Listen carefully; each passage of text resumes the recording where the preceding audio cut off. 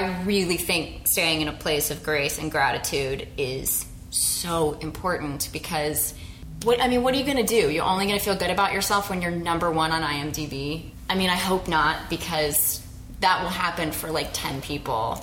And I promise you, I know a couple of those people now. And once you get to the top of the mountain, it's an immediate fear that you're now sliding down.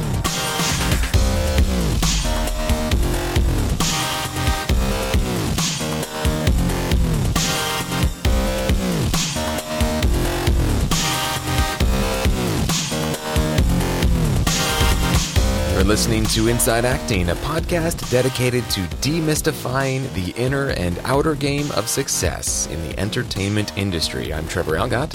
And I'm AJ Meyer, and welcome everyone to episode 300. We made it. What a milestone. Thank you all for helping us get here. And as you've probably seen from our episode artwork, this episode is dedicated to a day in the life of a series regular. We are bringing you interviews from the set, interviews from our past guest Chelsea Crisp's home, where we interviewed her extensively on what that is like to be a series regular, and then she even went onto set and interviewed writers and producers and other actors from the show. We got interviews with people in the production office, the main hub of a television show. If you've ever wanted to know what it was like to see a TV show happen from the inside out, that is what this episode is all about. We're so excited to bring it to you. That is episode 300. It packs a wallop. Stay tuned.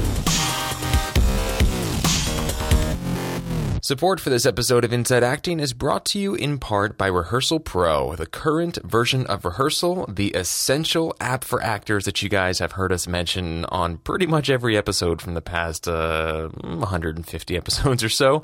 Guys, this app, I should say, is available right now in the iTunes App Store. If you want to learn your lines, if you want to be off book quickly and reliably for your auditions, if you want to easily explore your character and make stronger choices and book the room and do a bunch of other cool stuff, go to rehearsal.pro/IAP right now, where you can check out all the great features in this newest version of Rehearsal, the groundbreaking app designed specifically for actors, specifically by actors. So check it out, rehearsal.pro/IAP.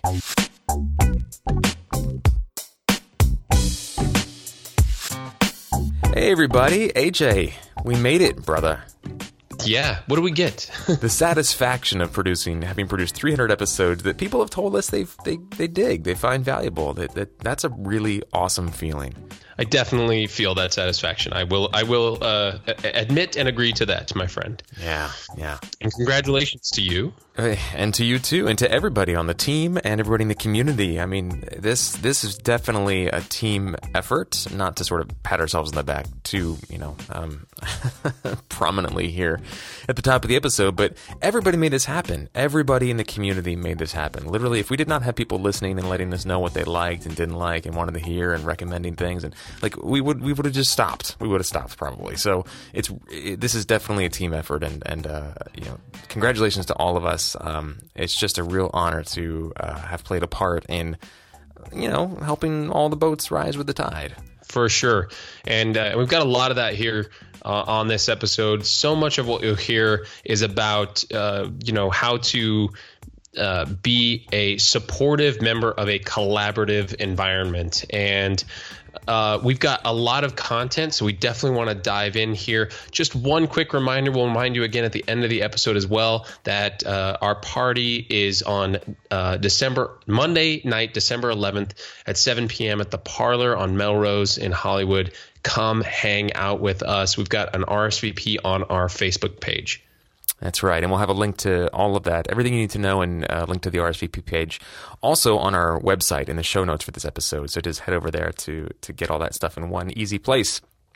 Beautiful. The only other thing I wanted to mention here before we jump in is that VO to Go-Go. You guys have heard us talk about this a lot. VO, the number 2, GoGo.com, is having a really cool kind of kickoff for 2018. So if you want to learn more about that and see some really great video content from David H. Lawrence 17th, a guy whose career I think we all would love to emulate in at least some small way, shape, or form, check out insideacting.net/VO, and you'll get access to some pretty stellar stuff. Even if you're not all in or interested in VO necessarily, there's a lot of sort of bleed over from the voiceover world into the acting world and vice versa. So much of what makes for a successful voiceover career also makes for a successful acting career. Everything from mindset to how to sort of run your day and run your business and handle relationships with clients and marketing. It's just a real goldmine of content. So check it out,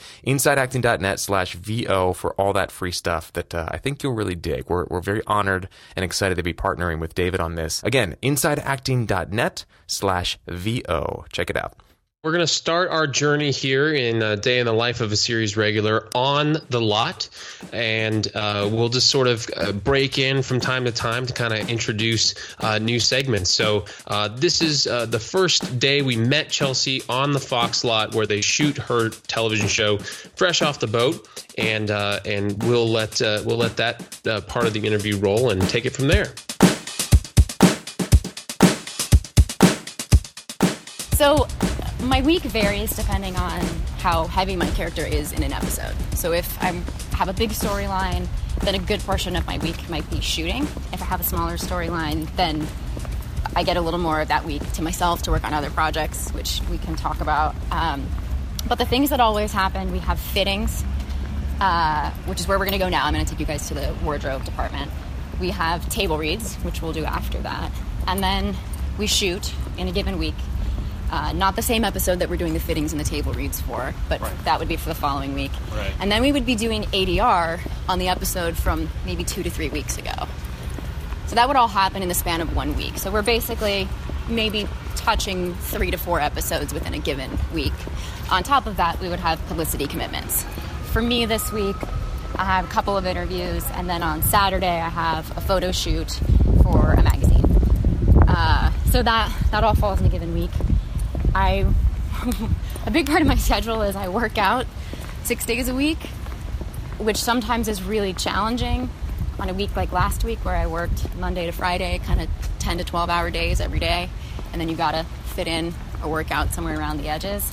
Oh, and improv. I still do improv. So I still rehearse with a group and perform with a group, which is really at this point only a once a week commitment. I had a more full-time commitment to an all-female group, but we're taking a break right now. So that's given me a lot of time back.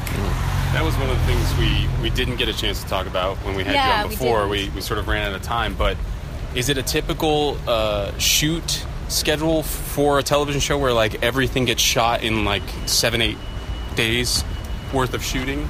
For us, because we're a half-hour show and we're single cam, we shoot Monday to Friday. We do a full episode. Oh, okay. So 5 days. Yeah, with the exception, if it's an episode that requires a lot of locations, it might not be physically possible. So we'll move some scenes either to the next week or to a hiatus week, because we'll shoot 3 weeks on and then we'll take 1 week off. So those hiatus weeks sometimes become pickup days for anything that maybe we didn't finish. And we're able to do that because our directors rotate.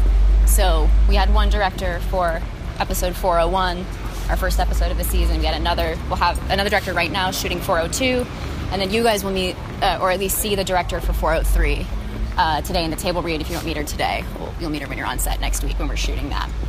So that director will stay with us, I think, if I understand it correctly, for about a 3-week period. They'll prep for 1 week, shoot for 1 week, and then go into post-production for a week. They, much like us, directors can get branded as well. So a lot of these men and women that we have directing kind of go to other sitcoms from us. They also can do a lot of like single camera comedy.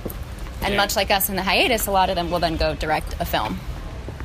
It's almost like the directing version of typecasting. It is. Yeah. It really is, because they've shown that they can deliver that kind of material successfully. So if you are an actor, how that's useful for us is if you are someone that is really specific and you know what kind of if television's what you want to be in, if you know what kind of show you want to be on, you will notice pretty quickly that the same directors will move around a lot of the shows that you'd like to work on. That's something that I didn't know before really focusing on comedy, and didn't fully see the whole picture of until working on this show. But a lot of the directors I did guest star work for have since come in and directed the show, and I've had the chance to thank them, because sometimes one of our directors gave me my very first co-star on The Office a long time ago, and then another one of our directors gave me my very first top of show guest star. I maybe on that day wasn't comfortable enough, or didn't tell them for whatever reason, probably because I was nervous. But here in this environment where they're coming in to direct this show, it's much easier for me to say thank you and let them know how significant that was for me, which they love. I mean, that's so great for them. They don't usually hear that stuff that often. So this right here is our sound stage, and it actually is now that we have 4 seasons, some stability, it's like really ours now. Like, they didn't even tear our sets down over the summer, which was really cool. It's nice. I've never had that before, to come back to the same stage year to year and have it actually feel like home. So that's very fun to do.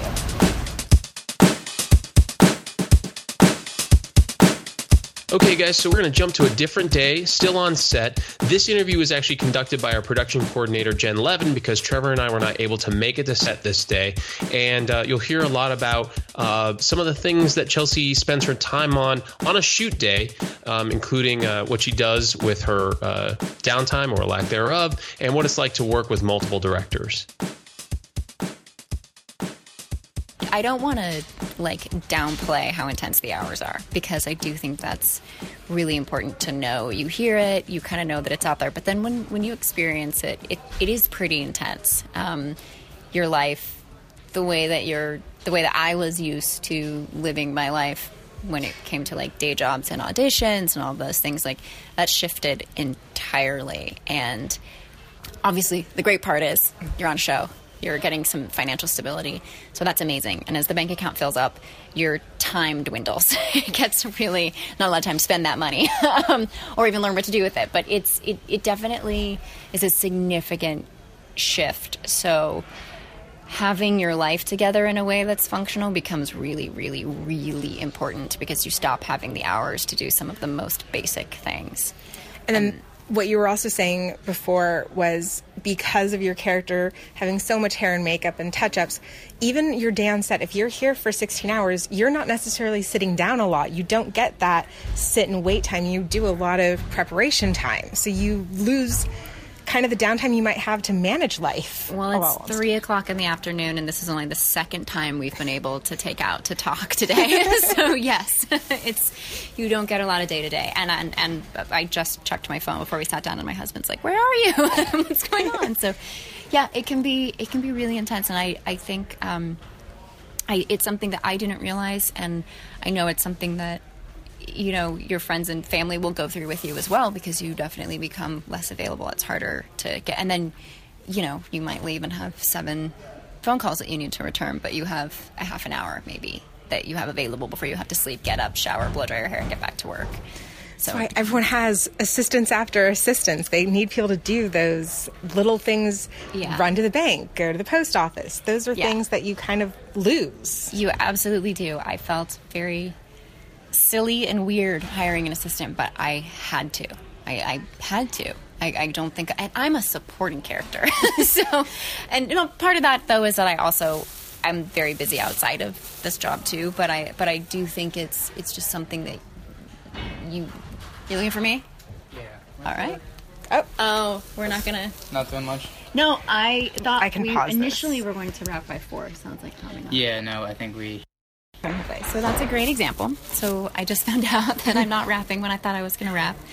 And because the way my week looked, I knew I was going to be off by a certain time today. I had planned tonight to see a play with a friend that I haven't seen in probably 6-7 months. Who's a very close friend. And now I'm not sure if I'm going to make it. So it is it's a shift. It's a definite shift. It's totally worth it. I mean, I'm not complaining, because I know I'm very lucky. So in your rare downtime when you're here, what are the things that you do like to do between takes or while you're waiting to help pass the few moments of free time that you have? The only time I really have downtime is if there's a scene in between scenes that I'm working on. So if, let's say we finished the scene and then they were going to shoot something else and then I was in the one after, then I might have an hour and a half. And that's when you catch up on phone calls. That's when I have an interview that I have to turn in today, a written interview for a magazine. That's usually when you do stuff like that. So it's still the busy work time. You don't get to do a lot of fun things. No, no weekends. But also, to be fair, I mean, I'm married. I am in a comedy troupe. I am writing a screenplay. I'm learning how to direct. So some of that is probably by design. My schedule tends to be very busy. So some of that's probably just me. But even if it wasn't, if things were a little more simplified, there still isn't that much free time. Yeah. So you mentioned just now about getting ready to direct. Is that something that you were inspired to do because you've been able to watch the directors on set here, or is that something you've always wanted to do? I've always directed theater, and I've always wanted to direct on camera. I just haven't yet. But we have a lot of directors that come in and out here, and a lot of people that come back. And over the years, a lot of them have nudged and encouraged me in that direction. So I think this is the year that I'm going to stop telling myself that I only know how to direct theater and just take a shot and see how I'm going to probably direct a short film. And I have an indie that I'm writing that ideally I'd like to direct down the road. So kind of take some steps in that direction. And you're going to be able to follow along or observe some of the directors on set here. Yeah, one of the things that is great about getting to plant your feet somewhere is that you do see a lot of directors come through. It's a really cool thing. And for me, as someone who focused on sitcoms, a lot of directors whose names I knew from credits or directors I worked with as a guest star have come here and directed. So I've gotten to meet a lot of directors that I wanted to meet and then get to know better some people that I had worked with before briefly and actually thank them because a couple of the directors, one gave me my very first guest star, and one gave me my very first recurring. And I didn't know them when those things happened. I didn't get the chance to say thank you or to tell them how much that meant to me. And I've been able to do that here through this environment, which is awesome. And then, you get to see people's different styles. Having a new director every week, you really see, there's a lot that we don't see on the actor side because they're doing a lot of prep work. They're doing, a lot of stuff to get ready for their episode. They're certainly here before us. They're here after us. So there's a ton that they do that we are not aware of. But for the stuff that we do see, the way that they hands-on direct us day to day, it's cool to see the different styles. So we were lucky enough when we were on set on the day that all three of us were on set, we were lucky enough to attend a table read. And of course, when you're at a table read, a lot of the major players in the show are going to show up to check out the episode and see how their work is either going or what work they have cut out for them next. And it was at this table read that we were able to get a very quick interview with the two casting directors on Fresh Off the Boat, Michael Nicolo and Michelle Seaman. We're focusing on a week in the life of a series regular. So tell us a little bit about the process of finding someone like a Chelsea Crisp for the pilot when you guys were first putting together the pilot.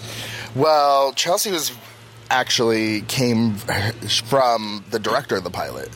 We kind of put lists together, and because it originally started out as a recurring role, and then because Chelsea's so great, they decided to make her a series regular so that she exclusively is on this show. So, but what we did for that role specifically, we gathered some demo reels. We got some lists together, presented them to the director and the producers, and Lynn Shelton, who was the director, was actually oh my god, Chelsea Crisp was so great on New Girl when I directed her. What about her? And then it was unanimous. Everybody was yeah, we love her. Let's do it. Awesome. So that's how that came up. But it's true. I mean, that's exactly how that all came up. You know what's so interesting about that, too, that might be interesting to your listeners? If I had come in and auditioned for this part, I wouldn't have gotten this part because I never could have made myself look the way that the show makes me look. So, I don't actually think...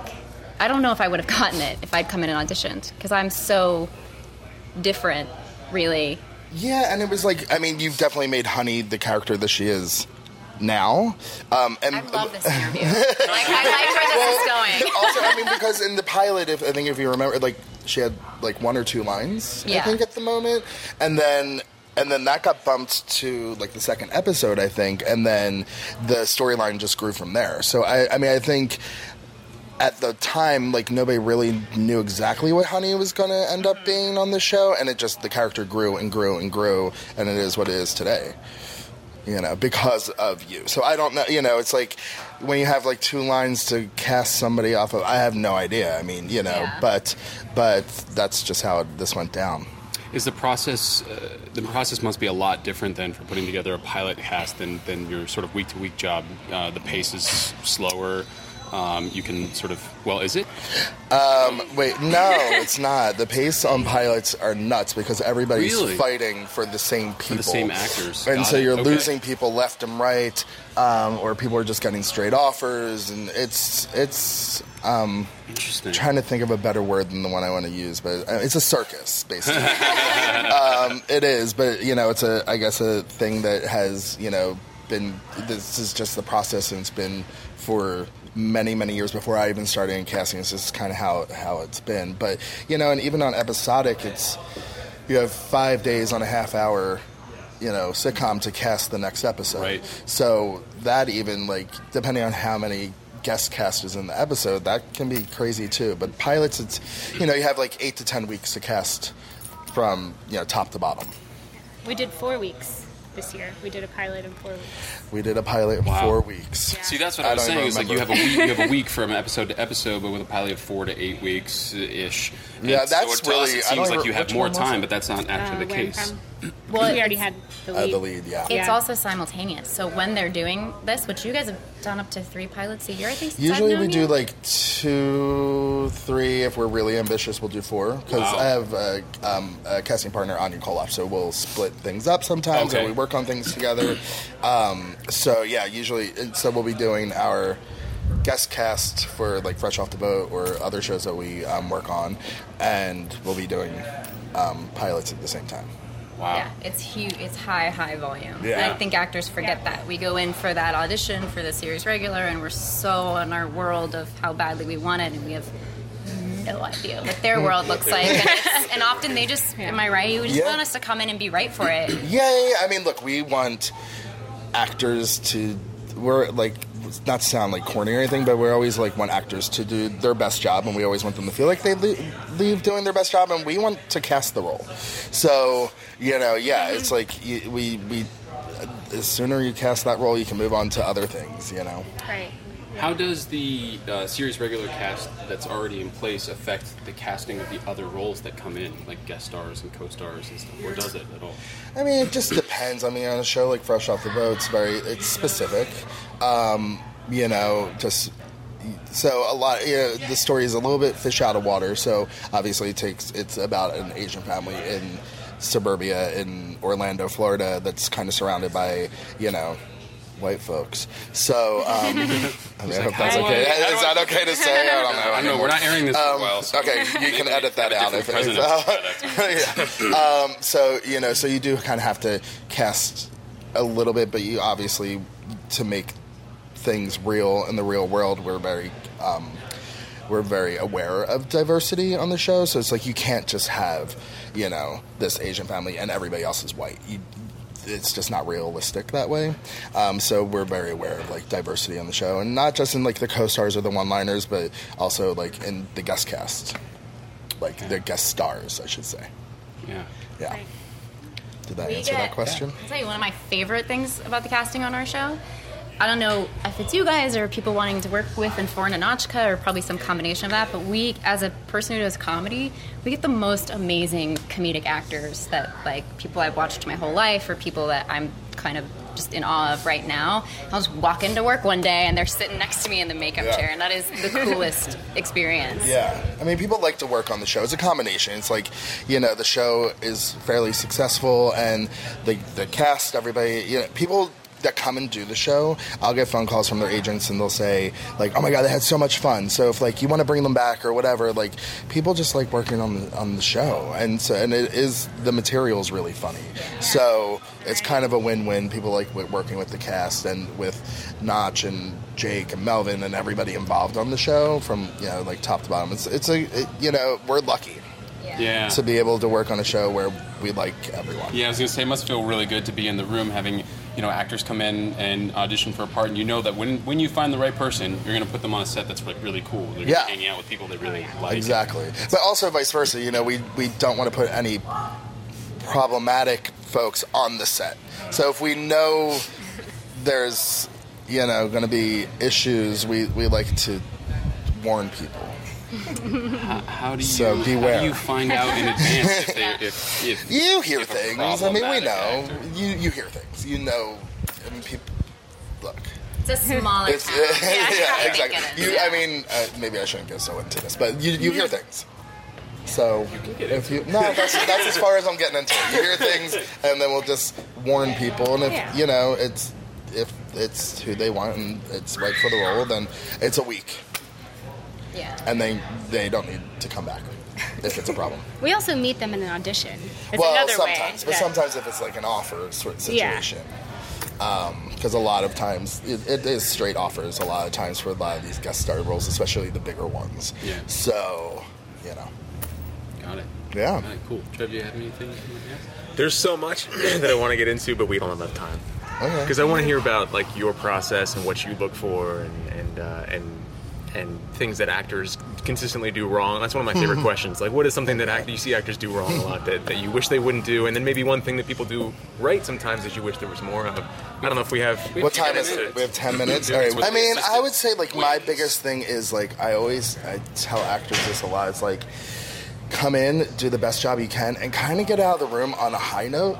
I've seen actors who come in and, like, especially with, like, the directors and producers and people in the room, and they're feeling good, especially if it's like a comedy and people are laughing, and then they'll start getting, like, bigger. It's like, kind of you don't need to do that. And then once the audition is done, it's kind of like, get out of there, while you're on the high, because once you start talking, sometimes, like, actors will get weird and they're nervous and they get, like, diarrhea of the mouth, and I've seen people talk themselves out of roles. So I would say, like, definitely be aware of that. Like, come in, do a great job, and leave knowing you did a really good job. I mean, it's nice to exchange, like, pleasantries and stuff like that, but you don't need to tell, like, your weirdest story and, like, scare people.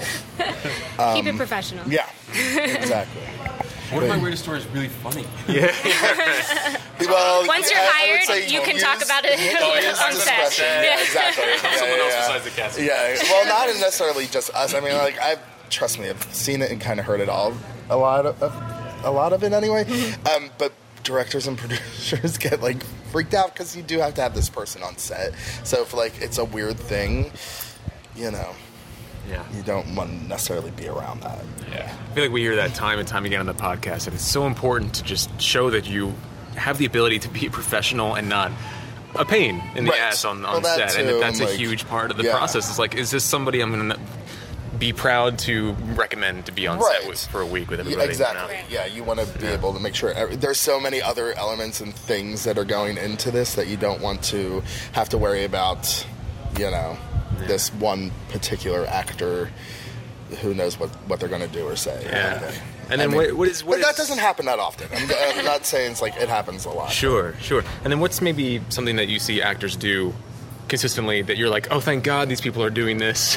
I wish more actors knew to be prepared. Practice this. Oh, yeah. Really? Yeah. As simple as that? I think so. What does that mean to you? Especially for a series regular, which is what you guys were talking about. If you come in and unprepared for a series regular role, I mean, that baffles me. I mean, what does prepared look like to you? Know the material. Well, I always say, like, the first audition, I don't think you ever have to be, like, off book. By the time you get to, like, the chemistry read or screen test, you should be off book. You know what I mean?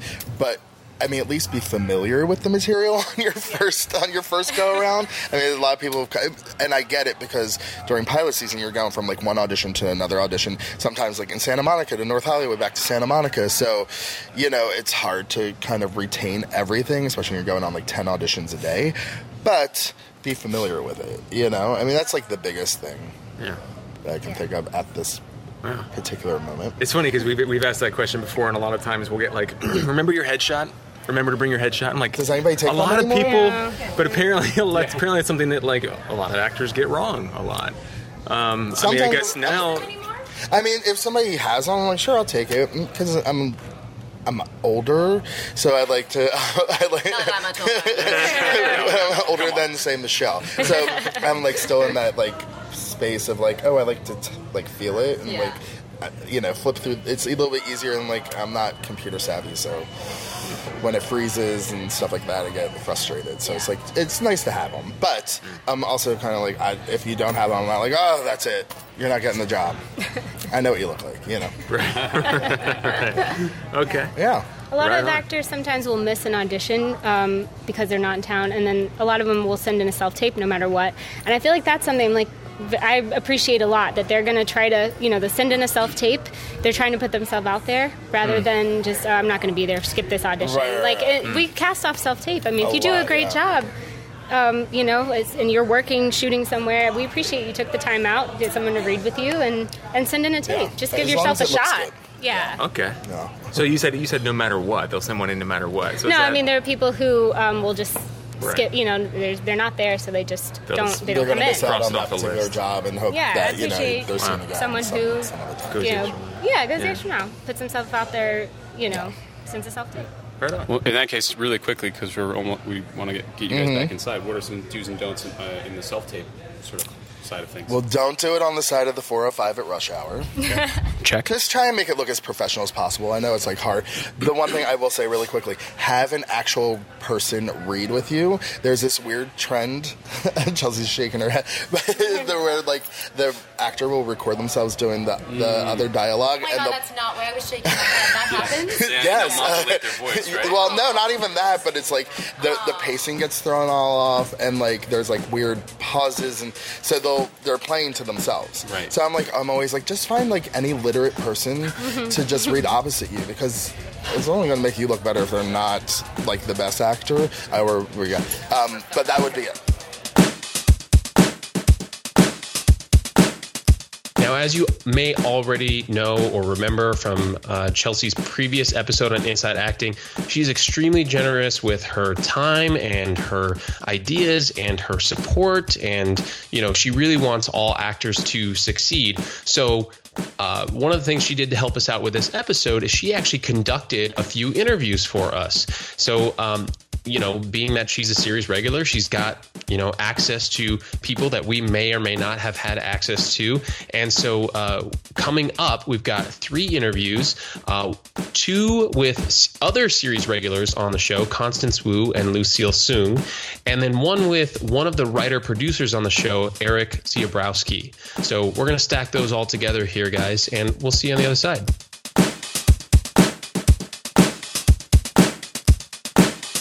Okay, I'm sitting here with Constance Wu. We are waiting for them to set up the next scene. So, Constance, what was, okay, so thinking back before you got this gig and you thought what a series regular would be like versus life now where you actually have it, we're 4 years in, what was the biggest surprise for you? Right, yes, this was my first series regular job and actually pretty much my first network television job. Mm-hmm. And I was actually really surprised that there's a different director every week. Yeah. Like I sort of thought maybe it was like 1 or 2 for the whole season. And I think some shows they do it that way, but at least in this network comedy, we have at least like 8 or 10 different directors per season. Yeah, at least, if not more. Yeah. And we have a few that come back season to season. Yes. That might do like 2 or 3 in a year. Yeah, anyone totally. done 3? Yeah. Maybe Lynn Shelton. Bill Purple. Bill Purple, yeah. And the director we have this week is Jay. Completely new. We've never worked with him previously. So that's cool. It's just cool to see how different directors work and how they work on TV versus movies. Yeah, that is definitely something I noticed too. And do you feel like it's a really different relationship, TV versus movies? Yeah. Because I kind of feel like in TV, when a director is directing a movie, they have much more say Whereas I think in TV, when a director is directing, the showrunner sort of has the ultimate say, so that you can keep all the shows consistent from the ones that director didn't direct like 2 weeks ago or something. Mm-hmm. So the power of the showrunner was something that is definitely very different from working in movies. Yes, true.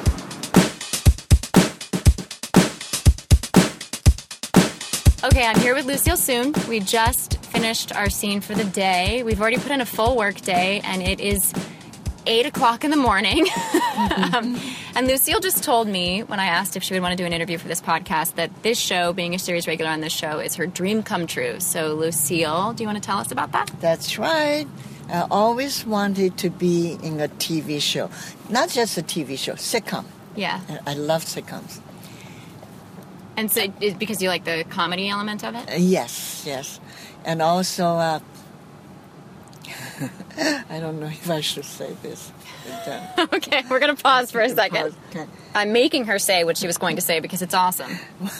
I adored Betty White from Golden Girls, and I always want to be the Asian Betty White. And I hope that will be the dream come true, too. Yes, and that just got a lot of thumbs up here in our transpo van. So does this feel like the realization of that dream to you? Yes, it's going to come true. I think it has come true. It's going to be. I'm going to be the Asian Betty White. I hope that's come true. And that's going to come true. And what is your favorite part of this show, of this job? Oh, it's my character. I'm such a goofy character. Yeah. I'm kind, I'm wise, and I'm crafty. Mm-hmm, very. I'm all over the place. Yeah. That's why I love it.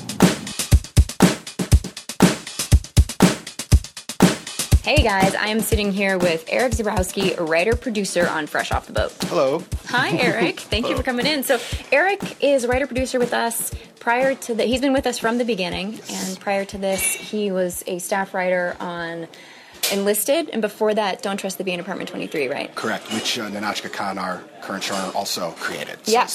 This is a second tour with her, which is just the best. Yeah, so you guys have worked together a lot.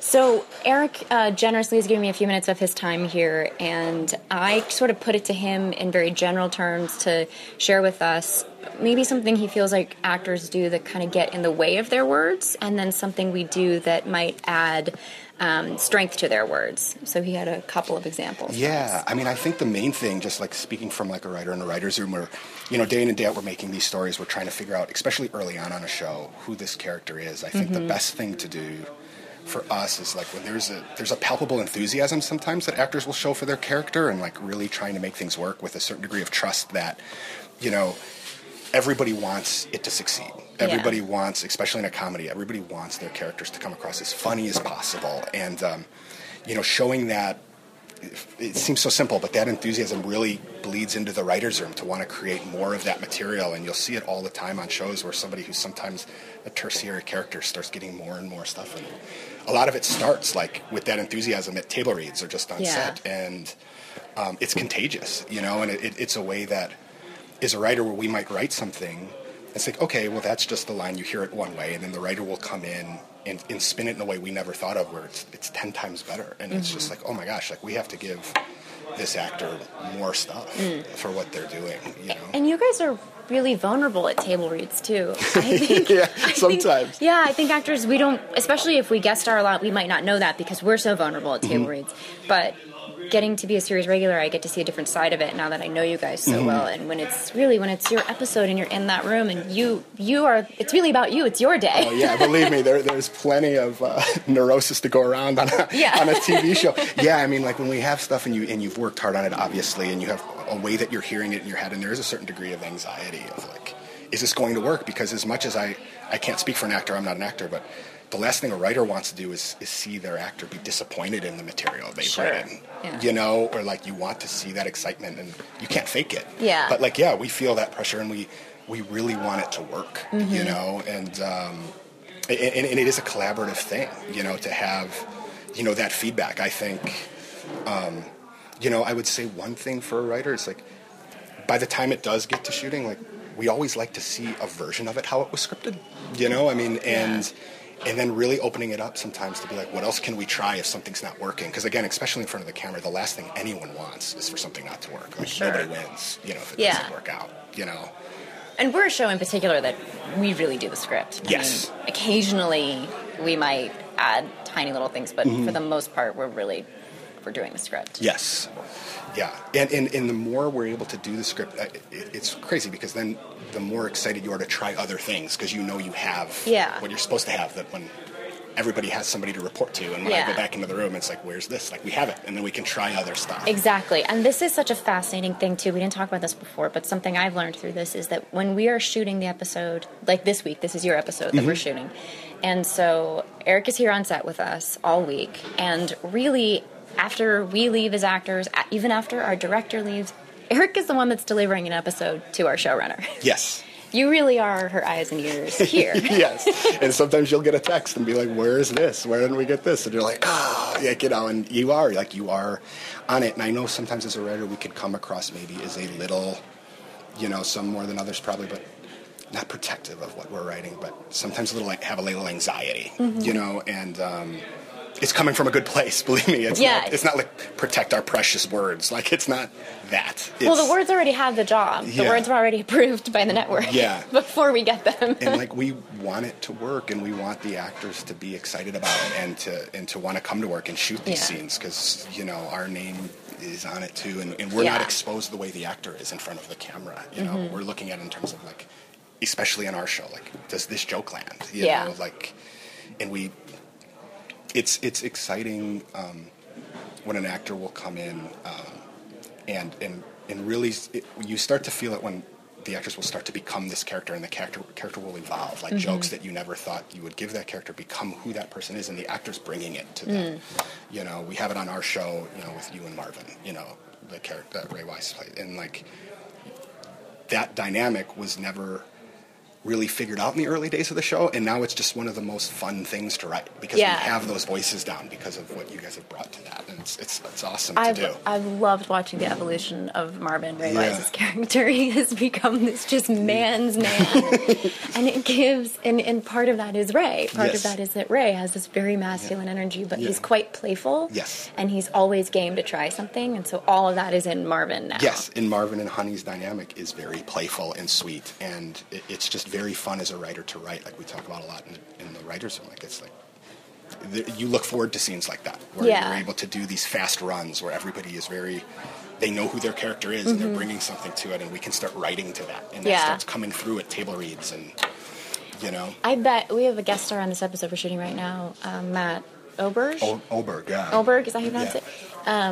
Feels like that kind of an actor to me. Absolutely. Where he came into that table read and just slayed this character. Yeah. And now, and it just aired last night. Correct. It's in the episode, actually, that we were talking about for this podcast. He plays Matthew Chestnut, and he premiered in that episode. And he's so hilarious. His timing is so specific and unique. Absolutely. And, you start to hear that voice. When an actor will bring that into the table read and stuff, as when you're writing on the script and you're trying to punch it, you start hearing the cadence of that actor in a way that you may have thought it was going to sound one way, but then you start hearing what that actor is doing that's so funny. Yeah. And you want to just keep feeding that. You want to keep throwing more logs on that fire because that's when everything starts clipping along in a way that's really fun. Yeah, it's great. We feel that on our side, too. We feel things getting so specific and fun. And then you'll throw us a curveball. You'll throw us something, I can't say what, but just shot something last week that is a totally different color for my character. That I read it and I thought, they don't even know that I can do this. Right. I'm so excited. Totally. And to that point, sometimes, especially early on, because it is a process with the multiple drafts and it's not you go off and write a script and then it just gets shot. It goes through the process of notes and rewrites and sometimes we'll just want to try something for that. Maybe this will be a funny take. And sometimes it's not going to work. And it's just that trust of then we probably aren't going to want to shoot that and do that. And maybe that's a good thing to say and sometimes there will be something on the day of shooting where maybe it won't be as comfortable for the actor, or the actor might say I don't know why my character would want to do this. And those moments are bound to happen, I think. And I think there's a couple different ways that people can go about it. And for me, and I'll only speak for myself, it's I always want the actor, before we start shooting, or if we've shot it and it doesn't feel right, to just pull me aside and like, let's talk about it, you know, and like, and then we want to figure it out, like, and it becomes this collaborative thing that becomes even better because we've talked it through, and you know, especially if we've got it scripted once, so we have it. Be like, well, here's why I'm thinking, and you know, you and I have done this on the show, and that's what it's supposed to be. Yeah, you know? We had a Halloween episode last year or the year before? 2 years ago. Yeah. Where I, as Honey, was supposed to ditch Jessica, and in reading the scene, I thought it really needed to happen for the plot. I needed to ditch her for the family resolution story at the end. But the way it was happening, I ditched her so quickly that I thought, I think I came and said, can I add a beat of decisions because I really don't want to leave her, and came and talked to Eric directly, and it was great because we had this conversation where you then told me that actually was written in and it was cut for time. So you had that same instinct, and then it got cut for time, and then me coming into it with fresh eyes, it was like, oh, can I do a really quick version? Let's try this thing, and we tried something, and it worked. And it worked so much better, and it was the first thing that was then put into the director's cut. And what's also funny about that story is it's also 1 a.m. It's it was so late. You're in a Miss Piggy costume. You know, Constance Wu, who plays Jessica Wong, is like, you know, holding a tennis racket, like ready to fight people off. And there's all this commotion happening in a Halloween special. But as fun as all those costumes and stuff is, like the emotional moment of the scene needed to be right, or it wouldn't. All the other stuff would fall flat then. And you pulling me aside to talk it through, like we were able to make that work. Because in my brain, it was just like, okay, we got to go. And sometimes as the writer, we've heard the script so many times that in our head it's clear because we've just been with it for weeks before it's been brought to set. Oh, yeah. And I'm not one to do that, to be honest with you, because for me, I just feel like make it work. Just make it work. That the only reason, and if I have a quick, easy solve, I'll at least pitch that, which is what I just proposed and said, can I, because I actually thought it would be funny, which I think it did end up funny. I thought if we get to see the poll between, stay with Jessica, leave with Marvin, I'm going to go with Marvin. And it did end up being a really silly, it was a comedic opportunity for a lot of emotional turnarounds within one little piece of dialogue. So that was why I mentioned it, because I thought, well, there might be a really quick, funny way of bridging this gap. But I'm not one to have that conversation. Right, and I would say, like anything else, like there are moments for everything. I mean, if it's every line of every scene, that'll fatigue everyone out would fatigue out pretty quick. Just like, is it a writer if I'm on set shouting alts? Like, nobody wants that. But like every once in a while, if there's a moment, like to just take a step to the side and have that talk, like that's really helpful on set, because we do all want it to be right. And you know, it's this collaborative thing where we want the words to work for you guys as actors, so you guys will want to keep getting words from us as writers, you know, and it works that way. It's ultimately very, very collaborative, and that is, to speak to the specific audience for this podcast, that is one of the differences between being a guest star and being a series regular. When you're a series regular, we just get more time with our writers and with our directors, and so we get a comfort level where maybe we can. I don't know that I'm pretty sure I would not have said anything if I was a guest star. I don't think I would have done that. Yeah, that's a good thing to point out. And it's a bold stroke. If I went guest starred at another show, unless I knew the director really well or the writer really well, I probably still would not do that. Now that's a personal decision for any actor, but you know, we were into season 3 or whatever. By the time we did that. Yeah, and it just, you know, by this time we have a nice season 2. But it's a good. We have that environment, but I think the overall point being just like be collaborative and be respectful, because shockingly, sometimes people aren't. Oh my God, you say things and you think, that would never happen, and then sure enough, the next day that exact thing will happen somewhere. But I think TV, especially because it's the day in and day out of it, where we do become a closer-knit family type group, where we get a comfort level, and every writer, every actor is going to be different in how they want to have conversations like that. I guess the broader point being, it's like we always, you know, nobody wants it to not make sense. Yeah, exactly. You know, and going in enthusiastic and you know, trying stuff out, because that's what you do multiple takes for. You know? And if like words are not working, like we'll be there trying to write new ones. You know, so and trusting the process and knowing like that's why I will always give what's on the page, always. Yes. And because if it's not working, you're not going to put it in the edit anyway. Everybody I never feel it. vulnerable. Yeah. I never feel like you guys aren't going to have my back. Yeah. So I might as well give it 150% and do my absolute best to make sure it does work. Yeah.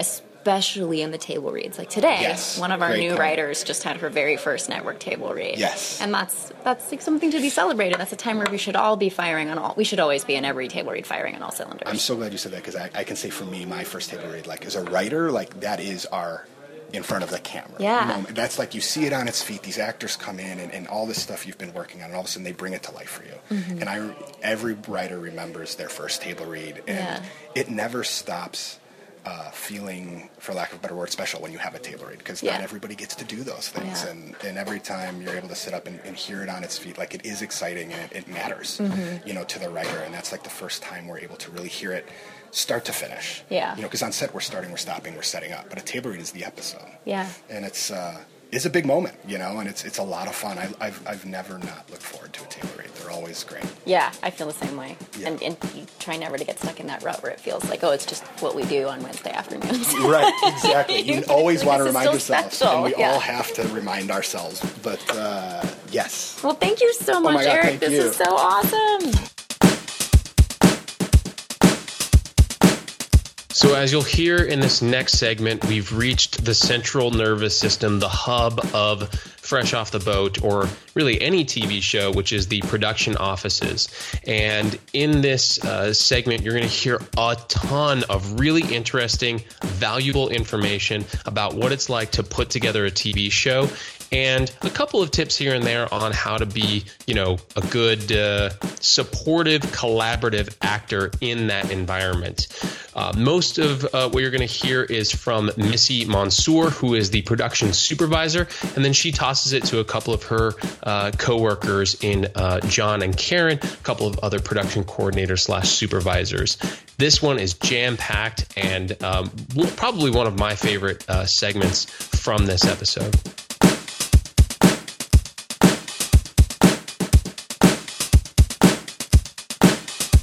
Hi, I'm Missy Mansour. I'm one of the production supervisors on the show. What does a production supervisor do? What does that mean? Ooh, that's a hard one. Don't ask me that in the middle of the office. Okay. No, it's kind of... Let's go hide somewhere. You can answer it honestly. I help with the producers and the UPM a lot, and we kind of deal with the cast and help make the schedule and find locations, and we're kind of the main central nervous system of the show, and communicate information, make sure everyone knows where they're supposed to be, when they're supposed to be there, what they need to bring, you know, help get equipment and all that stuff. It's like a project manager in a way. Yeah, kind of. And then we help, you know, stay on top of everyone's budgets and make sure everyone gets everything turned in, so that we know kind of where we're at in the episode and if we're going out of control, which we don't much on the show. Just every first episode. All right. And where are we standing right now? So right now we're in the production office, which is, like I said, the central nervous system. Over here is my team, my assistant coordinator, my 2 PAs. They're out right now cleaning up after the table read. That's kind of a big day for us, because we get everything set up, we get everybody over there, you know, feed everybody, get all the scripts, and then break it down. And that's during a shoot day, Chelsea was telling us too, like it happens during lunch, right? Yeah, we have to do it at lunch because we have, you know, we can't shut the crew down while we're shooting, or we can't shut the crew down while we're table reading. So we do it during lunch so that the cast breaks for a little bit, and then they come and they read, and the crew is at lunch. We've done it in the past occasionally if we are forced to do it outside of lunch, but it's a challenge for the day to get everything that we need. Chelsea was saying that you guys will touch on like 4 different episodes each week. Like you'll be in pre-production for one, post-production for another. Yeah, we're constantly, you know, prepping something while we're shooting something, while something is in post, and, you know, thinking ahead to the next few episodes if we're lucky enough to have the scripts, which we are on this show. We're really lucky on the show that we get scripts pretty early. We're never waiting. We're never sitting there wondering what we're going to be doing, like what happens on some shows.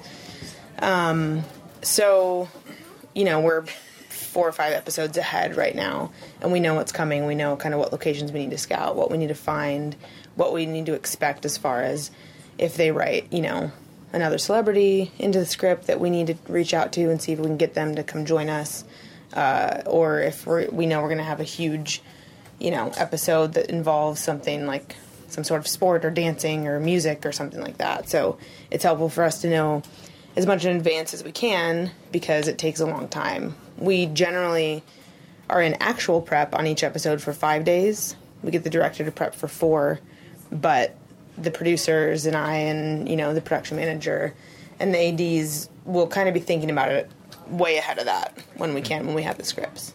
Wow. So you said that you're lucky on this show to have that kind of lead time and things like that. Is this a rare situation, or is this just happen to be one of the shows that seems to have it more together than is typical? Our writers have it very much together, and, they know kind of where they want to go. Notch, our showrunner, knows, the broad strokes of what she's trying to do with the season. And we do have a lot of new writers this year, but they seem to kind of slide right in, and the transition was, really good. We have a lot of young writers on this show, so they're excited to kind of explore new things, send us to new places, new storylines, which is exciting because, for a family comedy, they can sometimes be a little flat, but I think ours is pretty dynamic in a lot of the things that we do and the places we go. Like last year we went to Taiwan, which is pretty cool. It wasn't cool, it was actually very hot. But it's fun, and I think a huge thing that is important to us is keeping the authenticity in the show and making sure it's true to, what Taiwanese people actually do, what they actually eat, what they actually, lessons that they actually learn when they move to America. Wow. And now the process for each episode, like we were just in a table read, and it was a lot of fun. Was that the 1st, the 7th, the 12th draft, and then what happens from here? Because they had a note session afterwards. So what does that process look like from like what the writers present through shooting? On our show, that draft is kind of like basically the second full draft. So, like I said, we're really good at getting things in on time, and because of that, we're able to send things to the studio and the network kind of at the same time. And they know the tone of our show. They know kind of our audience and what they're expecting. So it's easy for them after their first draft that they see to say, to give their notes and say, oh, we don't know if this will work, or what if we change this, or what if we skewed this way. So by the time we get to the table read, we've seen at least a draft of it. Usually the table read is probably the second for a select group of people prepping. But we don't burn through 5, 6, 7 drafts. We actually don't really ever even do pages on this show. We pretty much stay on white scripts almost the whole time. Wow. Well, yeah, which is kind of is interesting. Yeah, that's cool. Yeah. Especially on comedies because I think writers are always trying to top their jokes and they're always trying to improve on things, and there's always a lot of times the studio or the network do have a note that they want something changed, and I think Notch and our writers, are very good at standing their ground on things that they think are important to keep in to the story, and when they do that, it stays. And the notes that were happening after you guys left the room, I'm sure they probably weren't in there more than 10 minutes because, like I said, in season 4 they're all pretty dialed in. There's not a lot of structural issues that they ever have to address, and there's not a lot of crazy off the wall things that we try to do that they're like, oh no, you can't show that on ABC, because we know what we're able to do and what's appropriate for our show and what our viewers want to see. Would there have been somebody from the network in the room just now? Yes, she was the blonde woman sitting in the front, kind of next to Justin, our producer. She was right in front of me. Yeah. Yeah, Jody. I can just say from our standpoint, so we don't see a script, or I don't see a script until the draft you guys just saw, the table draft, which we'll get 1 to 2 days ahead of the table read. Yeah. Very, very rarely the night before, but yeah, deadlines don't get missed a lot on our show, so we get it pretty early, awesome. and then the changes are usually very minimal from our perspective. Now they'll go through this note session. Yeah. Sometimes literally nothing changes. I'll take the table draft with me, and then when I get the shooting script, I will kind of compare the two to see if I need to print off a new script, and very often I don't. I just need to make really small line changes because so little changes between the two drafts. And a lot of times, honestly, the things that they're changing are like a slug line, like something has gone day to night, or something has gone outside, or whatever it is. And I feel like in most drafts, when you see changes, it's almost always dialogue. But in ours, it's, sometimes dialogue if they think that a joke is particularly funny. But a lot of times it's just little changes that we need for shooting. So they're usually pretty set, even by the table read draft. I feel like if we ever do this again, we have to find like a tough show. A show where there's like a lot of drama. Yeah, they probably won't let you do this. It seems too easy. That was going to be my next question, because I was going to say, we've met a bunch of people now. I've been on the set for a few hours, and this show specifically feels really chill. And you just said we don't miss a lot of deadlines. I was going to ask, relatively speaking, is this a stressful gig? Listen, voice from the corner of right. Be quiet, go back to work. You're ruining it. Keep typing. You're ruining the ruse. It is recording right now. I think that anything you do when you're trying to bring words onto the screen is difficult in some capacity. There's really no easy show. And while we have the tools that we need with the script and we know what kind of they're expecting, there's a lot of fleshing out that needs to be done to get the words from the page to the screen.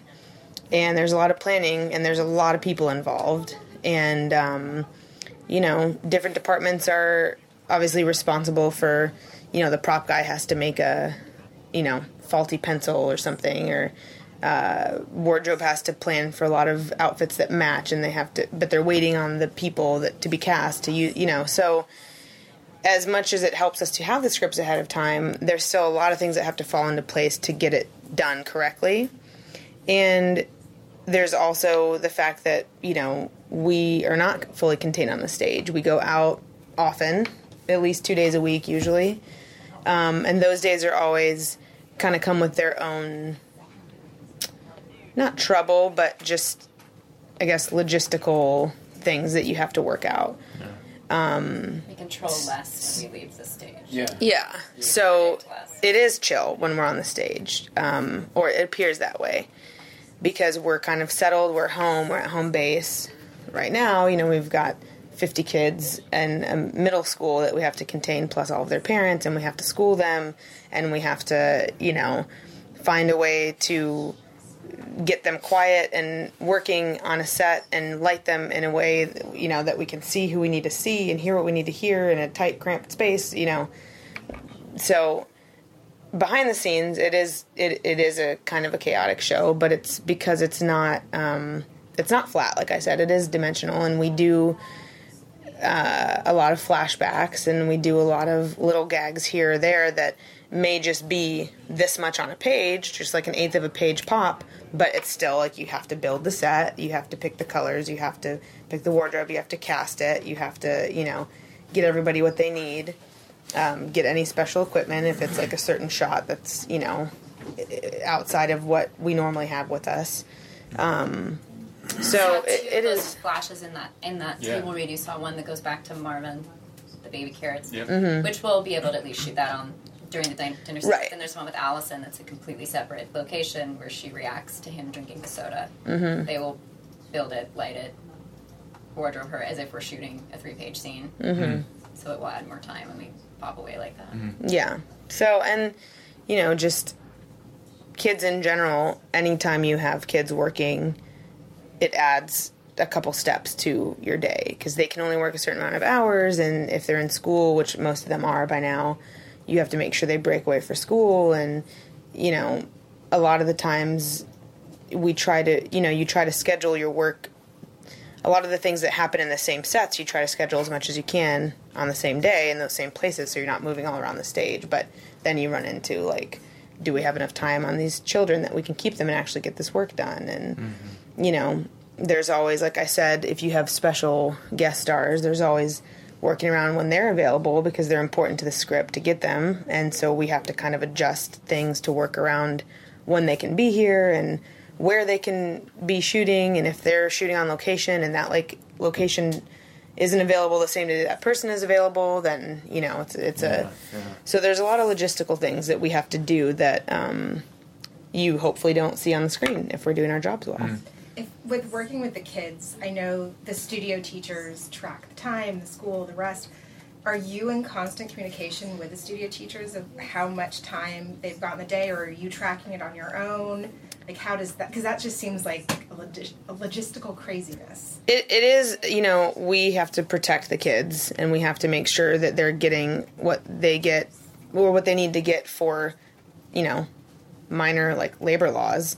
But also just, we have to remember that we're shooting with people that are 12, 13, 15 years old, and, they're still growing up. They still need to learn this stuff. They still need to have a childhood and have, it's hard to have that, balance of being a, as Justin would say, a Rhodes Scholar and a TV star at the same time. Mm. But, I personally am not in constant communication with the teachers. We do have a relationship. This is John Diner, by the way. He's another production supervisor on the show.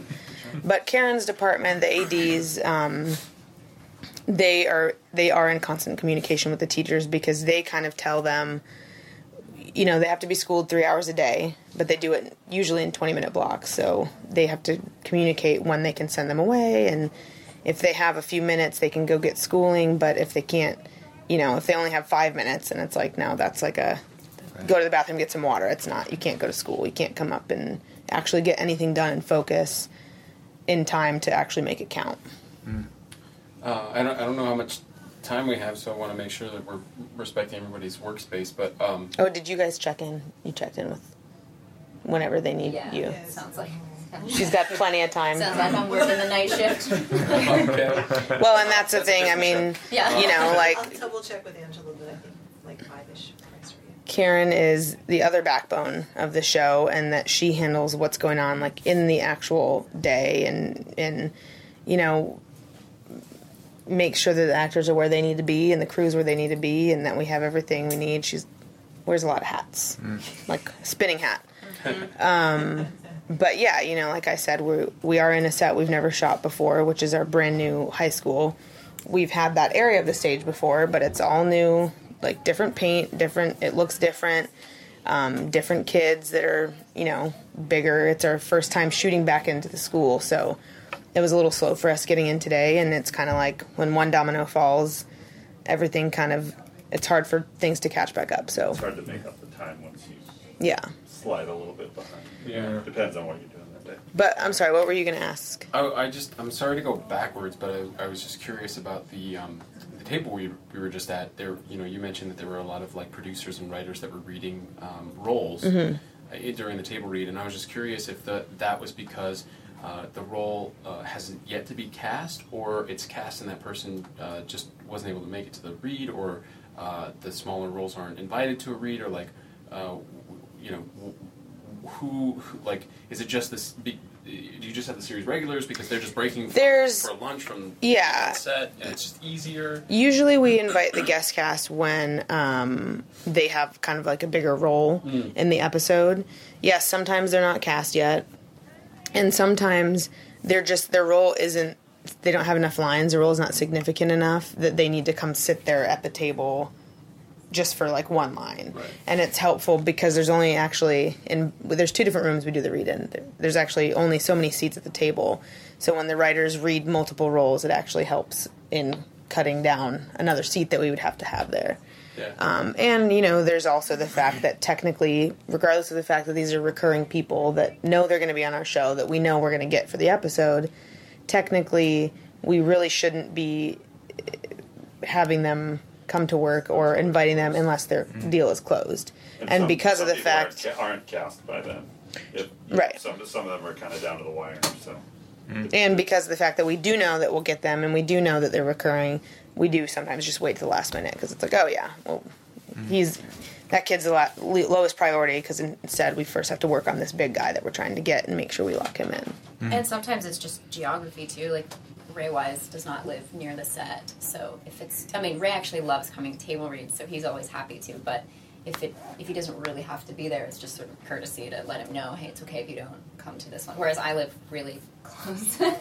So even tonight with my call time, one of the things Karen is amazing at is on a night like tonight where we thought I would start at a certain time and it's going to get pushed back, I'm within walking distance. So she will just touch base with me during the day and say, take a nap, watch a movie, like, catch a show, go work out, whatever. Watch Titanic. It's that long.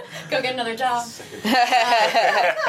So that, it's more, we think of it as being like a treat, like, oh, am I getting invited to the table read? But then it sort of just becomes a practical thing of not inconveniencing someone and asking them to come in for, when maybe they don't live anywhere near here. Right. Yeah. So, yeah. We never want to make somebody come in on a day off to sit at the table if they have like 3 or 4 lines, because then it's just like, feel bad. And we don't want them to feel obligated either, like you said. We, there's so many different departments that make a show happen. Obviously, we're focused as actors on the acting part, on ourselves. What's something that you wish actors knew about what you guys do that would make everything easier, better, faster, stronger? Yeah, like... that's a good question for Karen. I bet she'd have a lot to say about that. I'm waiting for that question. Oh, boy. All right, here we go. I don't even know where to start. Spotlight Karen. Karen, say your name and your position. I'm Karen Sattel, the second AD on the show. And I think, this show is actually, I really do honestly believe that this show is great. But I think that on a lot of shows, there is sometimes a lack of perspective from the cast of what the other people who work on the show go through. I hear that complaint a lot from crew, like, they don't take the time to learn my name. I've worked with somebody for all season long, and they still call me that grip or that electrician, as opposed to actually learning my name or saying hello to me when we're in the lunch line. I've heard that a lot. I've also heard, people who complain about coming in at 10 in the morning and having to wait for an hour to shoot or to go into makeup, or things happen, we fall behind, a camera breaks, and then want to get out of there as soon as possible, want to leave at 4 or 5. But meanwhile, you've had people on the clock since 5 a.m. who are going to be there for 14, 15, 16 hours. So to hear those small complaints sometimes is very trying. Mm-hmm. But fortunately, everybody on this show actually is really good.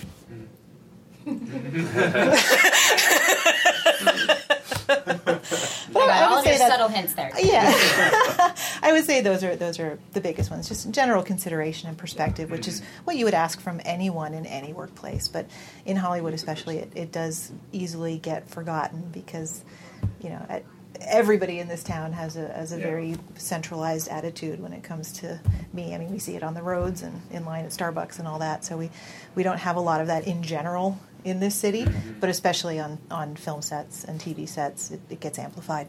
So what you're saying is be a good person. Be a good person. That's a big ask. Yes. Be considerate of your fellow coworkers and what they may or may not be going through. And always know, I think this is so important for actors, and I don't know if any of you guys have directed, but when you direct, you learn this very quickly.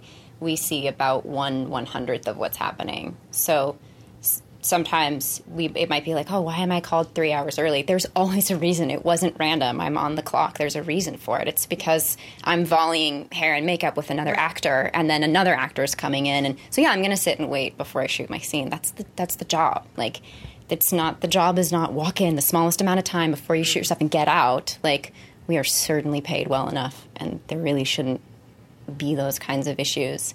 But sometimes the pay discrepancy, I think, makes people think there's a hierarchy of importance. And it's important not to ever think that way because it's complete bullshit. I'm not talking about our show. No. Well, that's what I was going to say, too. Like, exactly that. Was just, it's helpful for people, one, to be on time, and that's every department. Yeah, professionalism in general. Yeah. And two, just like Chelsea said, and kind of like Karen said, is understanding that if you are being asked to wait, it's for a reason. It's not because we wanted you to just sit here and like waste your time, but something happened and we got delayed in some way, and Karen does an incredible job making sure that she brings people in exactly pretty much when they're needed to without... You pay a lot of attention to not making people sit around here. But sometimes it happens if we're behind and you're not able to push them because they're already here. And realizing that there's, like you said, 1,000 other things happening at the same time. And, I mean, I get it. Like, if I were sitting in a trailer wondering why I couldn't be, at home with my dog or my friends or something, that's waiting is frustrating, but there's something huge that's probably happening around you. No one's doing that intentionally. Right. Well, it's costing everybody money if you're sitting there. Yeah. No one's happy about it. Yeah. I don't think it's okay. I think if you have a good Not one relationship. person happy about it. Yeah. I think if you have a good relationship with people, like, I'll definitely ask Karen. I'll be like, oh, my call times are really what, so I know what it is. But that's not me saying, like, can you make my call time later? Like, it's just, I just think it's really inappropriate. But it does happen. I mean, it's like the number one thing I feel like everybody complains about on set are the hours. It's just part of the job for all of us. But we are never the first ones here, and we are never the last ones to leave. So it sucks that it's the actors that complain the most about the hours. Yeah. Don't complain, listeners. Well, you've spoken up enough. We should probably have you say your name and what you do. Yeah. John Diner, the other production supervisor for the show. Okay. Excellent. Have you been with it all 4 seasons? No. Missy and I came in together on the second season. We'd worked together, for 5 years, right? 5 years? Probably 50. At least. Yeah. Neither of you look 50 years old. I don't buy that for a second. They're actually both 12. That's how hard this job is. Wow. Oh my God. It's like Benjamin Button. John lost his hair. Well, thanks for inviting us into your enclave here, your world. We're the 3 most important people on the show, so we need to be together. Yeah. Understood. Yeah. Yes. This is the command center. Yeah, it makes sense. I wish you had like those Minority Report screens on the wall.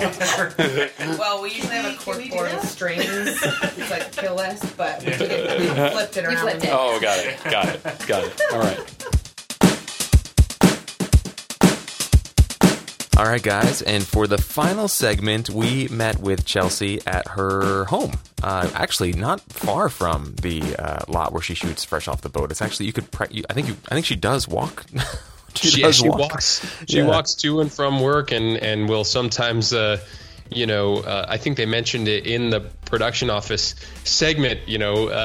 She could sometimes go and take a nap if they're running behind, and they're not going to use her for later than she anticipated. So, what a sweet setup, right? And she does talk about how she feels very lucky in this segment, but yeah, it's really close by. Yeah, it's pretty awesome. So we talk about all sorts of stuff here. This is more akin to like a standard sort of inside acting interview format. You'll hear Jen Levin, our production coordinator. She was with us for this interview, and she asked a couple great questions.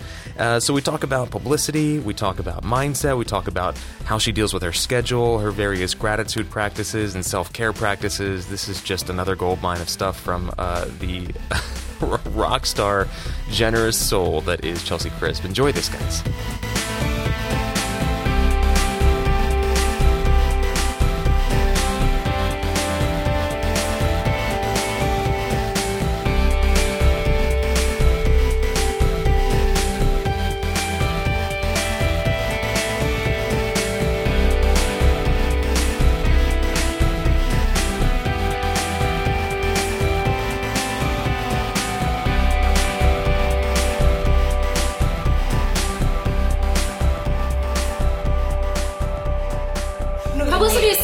Struggled with a little bit. It's been not as easy as everything else for me, I think. Do you have your own publicist now? Mm-hmm. Yeah, it's a different world. It's a whole layer. layer. But does that mean that you're handing off stuff to this person? Or absolutely, yeah. Like everything? When you don't really have to. You don't have to worry about being super good at it, right? No, but it's just different. It's just so different. We're so used to everything we do is geared towards talking about the project that we're in.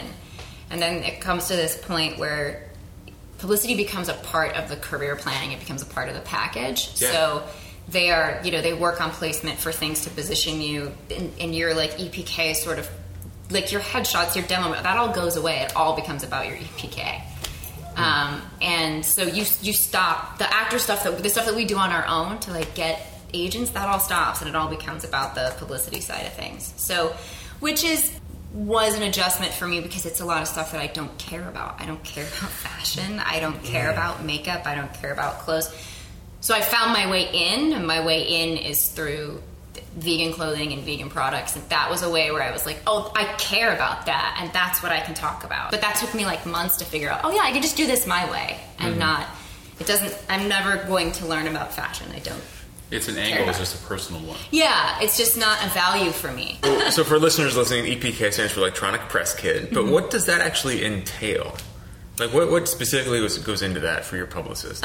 So your talk show appearances, your magazine articles, your interviews, podcasts. I don't even have it, to be honest. I mean, I can get it from my publicist, but they keep all of it. And then my agents and managers will use whatever feels relevant in a pitch. Gosh, that's so funny. It's a completely different game because it's not about your resume or your headshot anymore getting you in the door. It's like how much star power does she have? A little bit, yeah. I mean, I think, and that is where for me, improv's just something that I love so much, and can't imagine what my career life would be like without it. But that is a realm where it is particularly important because you get put in these red carpet situations where red carpets are already so intense and there are a million people around you and you're like shoulder to shoulder doing your interview and you get asked a question and you need to give a 30-second answer, well, a 10-second answer, and kind of move on to the next thing. And sometimes you're asked the exact same question over and over again. Sometimes they ask you a bogus question because they have no idea who you are. The Television Critics Association, my first one for ABC when I signed on full-time fresh off the boat, I went to my first TCA. It was my first red carpet where I did interviews. And that was the year that The Muppet Show was coming out. And I got to, I can't remember which news outlet it was, but the guy was like, I'm asking everyone this tonight. If you could be a Muppet, which Muppet would you be? And I was right behind Tyra Banks. I was like, no way you just asked Tyra Banks that question.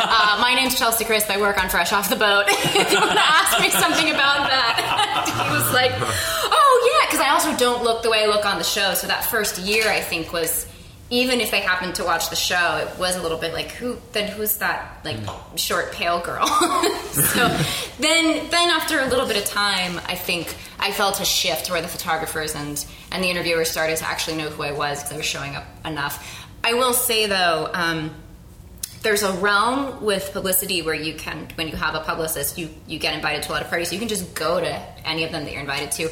I don't do that. If I'm not connected to a project or a movie, like, I don't just go to premieres of things that I'm not in. But that is an option that actors can do if you want that red carpet experience, if you want photos, because for some people, that side of it, the IMDb score, that stuff's really important.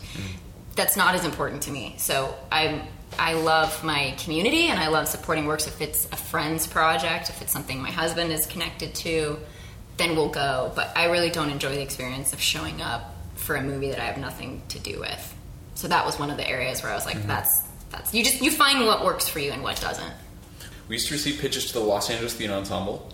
Same thing. Like people wanting to be at the opening nights. And then the podcast, when we have big events like the 200th episode or the 100th episode, we have like big things where at SAG-AFTRA we do parties or whatever. We get the same thing, and it's funny because of course you've never heard of that person because your publicist is not going to pitch you to Inside Acting Podcast party. Maybe now. It might depend on the client though too. But my publicist wouldn't have, because I would have been. Well, that is maybe something I would have gone to though, because that's that is something.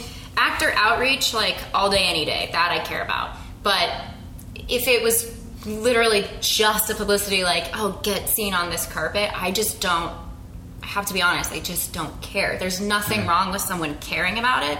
It can be very calculated and specific and a completely valid way of going out and meeting people and getting to know people. I just have always been more comfortable getting work and meeting people through work environments, through auditions and stuff. That's just always been a little bit. Now, that's been a longer road, I have to say. But for me, that was just the right road. Is there any pressure from representation or publicists or anybody to go do those things? Like, we know you don't like this, Chelsea, but you really should be seen. No, not really. Not really. No? I was pretty clear though when I did interview publicists, because there's a time, I feel like there's a right time to hire a publicist when you actually need one. And so I didn't really do it before that happened. So before, if there was a reason to do it. And so I did interview at a few places, and I was pretty clear about, this is what I think I'll be interested in, and this is what I'm probably not going to want to do. And I had enough friends with publicists to know, and friends who actually really love that stuff too, who like go out and really make the most of it and use it for the right reasons. And I just was like, I mean, that's not for me. So they never pitched it to me, because it was pretty clear up front that I didn't really want to do it. So what was that process like, interviewing publicists? So ABC is the network that airs Fresh Off the Boat, and so when it was time, I spoke to them and said, I'd like to, I think it's time, because I can't remember if my manager said, hey, it's probably time to bring on a publicist. And so I went and I had at least started a relationship with the ABC publicity team and the Fox publicity team, and was just with the ABC people one day and said, do you guys mind tell me your top 3 favorites? And then they told me their top 3 favorites, and I went and interviewed, and I kind of had it narrowed down to 2, and my manager had a relationship with one. So we were like, okay, great, so that one. And who I still work with now, she's awesome. And I had asked ABC at the time, hey, you're going to be working with this person in a different way than I will. And it's really, really important for me that my reps are nice people, and sometimes they're very nice to us and not to other people. So I did ask the ABC people, I said, if you ever have a bad experience with whoever I end up going with, would you let me know? Because that really matters to me. So I had them as a, hey, this is the person I think I have it narrowed down to, and them to say, oh, we really like this person and we like this company, and then even like check in every 6 months, like, yes, we're still really liking this relationship. And so yeah, it was, I had that help, which was great.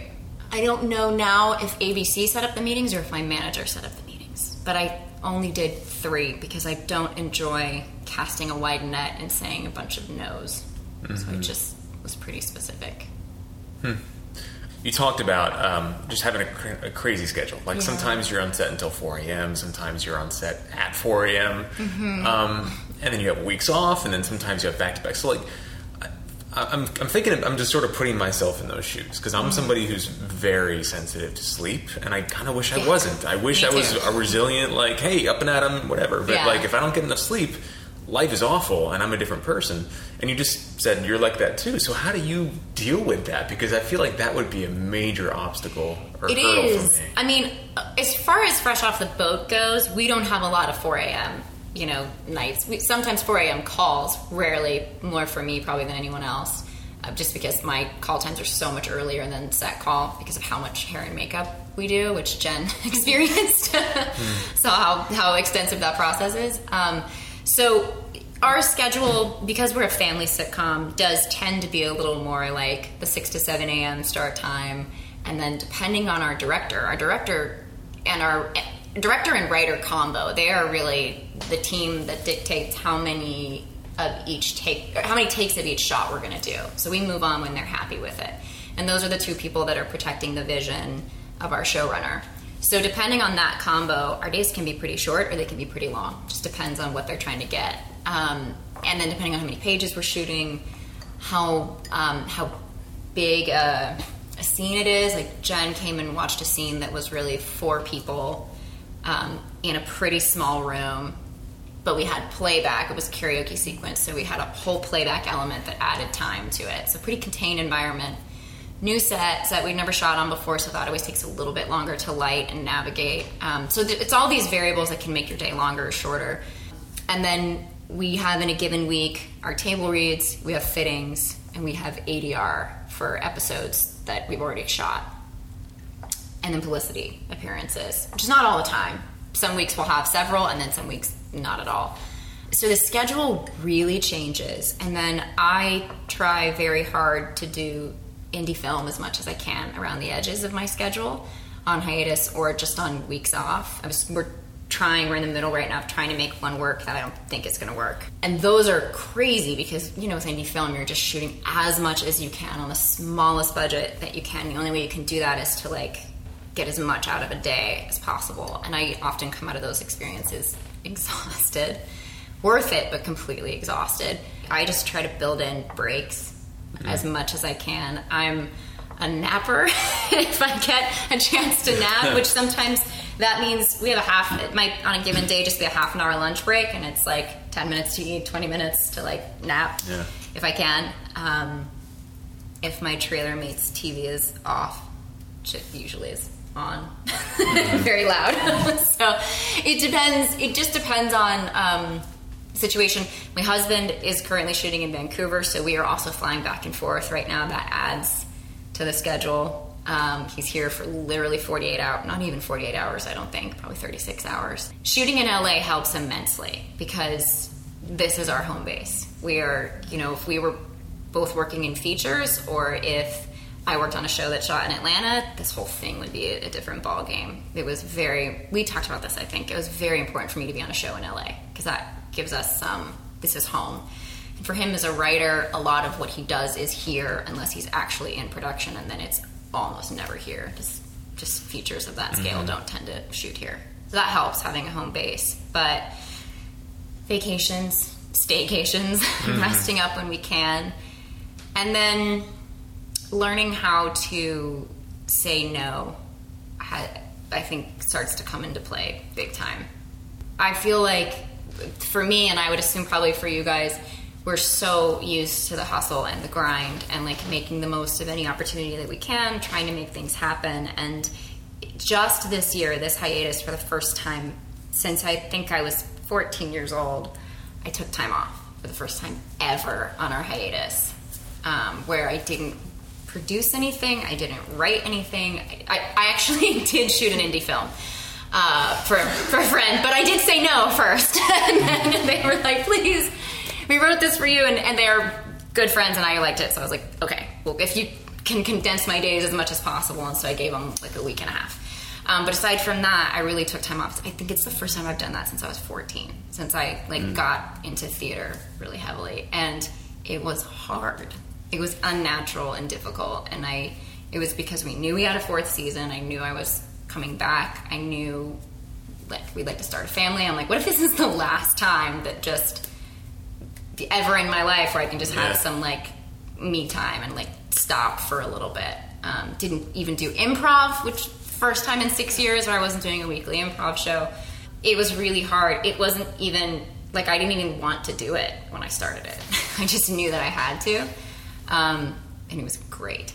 It was awesome to actually take a little bit of time off. So what is a I guess there's probably not a typical day off, but what are the things that you tried to do or not do when you were I'm in relaxation mode, I'm in recharge mode? Well, a lot of it's catch up because your life is not really that relaxing. It's just when the hours get think of the think of when you're in a show and the show's opening and everything gets pushed to the back burner for a little while because you're so intensely in that headspace.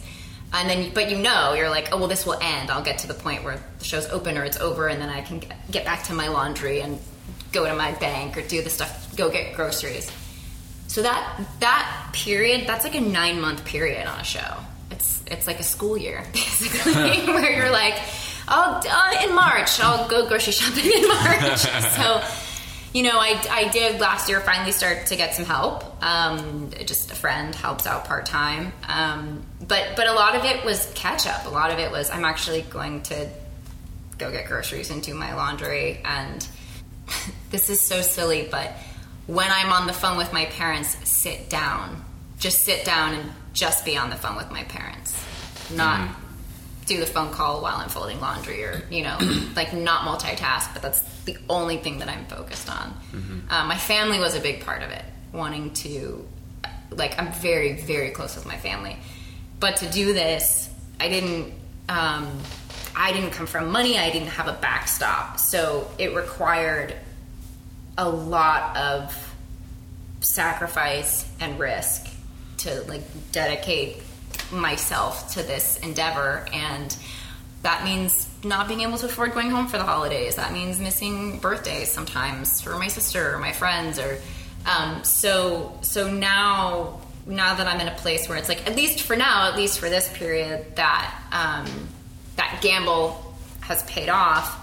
Really making sure now that I'm not so caught up in this part of it that I'm still not going home for the birthdays. Like making sure now that it's like, well, this is the time that I know I can afford the plane ticket and get home. So my family was a really big focal point for me into taking time off. Wow. And you just mentioned that you have somebody helping you out. So is this a personal assistant kind of deal? Yeah. So what's that like? Well, it's one of my best friends, so it's awesome because we just get to spend time together, and she knows me so well, and it's been great. I mean, she is a very type A focused person. She's not. This is like not what she does. She's not an assistant by any means. She's an actor and should also be on a show, but this town's not fair, and it just hasn't happened yet. So for this period of time, it was a way for it kind of gives her complete flexibility to make her auditions and do what she needs to do creatively, and then helps me with just have things get done that I can't possibly do. And you don't have to get too specific, but I'm curious what some of those things are that you can't seem to handle yourself and you need somebody to help you out with it. A lot of it, probably the most relevant thing is accounting, because I did a lot of guest star work before getting on the show, and so it got to this point, and some commercials, like by tax time, it's like 15 different employers, and it's the studio and the payroll company and your tax ID number, and then I incorporated when I signed my full-time contract. So then you have your individual income, your corporate income, everything it got crazy. Like accounting is so complicated now, and I didn't want to hire a business manager. Normally would be someone to do that. I made the decision not to hire a business manager because my family is in accounting and finance. So my overall goal is to transition some things to my sister, but she doesn't live here in LA. So eventually she'll be the one taking that over. So my friend has helped me set up systems to track everything and have some clarity around what's coming in, what's going in. It just gets so much more complicated. I mean, I think a business manager, there's an absolute reason that they exist. You're just putting a lot of trust in someone. So for me, I was more comfortable doing that with somebody where that trust already was a baseline. Right. Yeah. Or it was already there. So it can be that. It can be accounting and banking. It can be meal prep sometimes. There are times where I've gone to... We work together all the time. She's a freaking amazing actress, and I'll show up for something and she'll have packed me a lunch. And it's just even as a best friend, she would do that anyway, but it's I won't have even realized she knew, because she knew enough about my day to know I probably hadn't eaten, and maybe I didn't even realize I hadn't eaten yet. So part of it was just her awareness of how much things were changing anyway. Yeah, but it shifts. We keep it really fluid. We always are figuring out I got married my husband and I got married last year, so she was a big part of the wedding planning process and helping us with the logistics of that, because that's a full-time job. So she helped a lot with that. Yeah. Jeez. So things really do get way more complicated. I didn't even think about the income, but I guess that's true. You have 15 different employers, and now you've got you're incorporated, plus you've got your individual income. I mean, wow. It's nuts. That's absolutely crazy. It's the main reason I have yet to incorporate. Ben Whitehair did it, and a year or two ago, and I'm and he's just booked his first pilot. He's not even to the series regular sort of level yet, and I'm I don't want to no, every time I just want to put my fingers in my ears and go la. Well, it's not a thing. I remember talking to our tax person. We share a tax preparer. Yeah, and I remember asking her, and she said, "Look, if you're not making six figures consistently, it's not really worth it yet."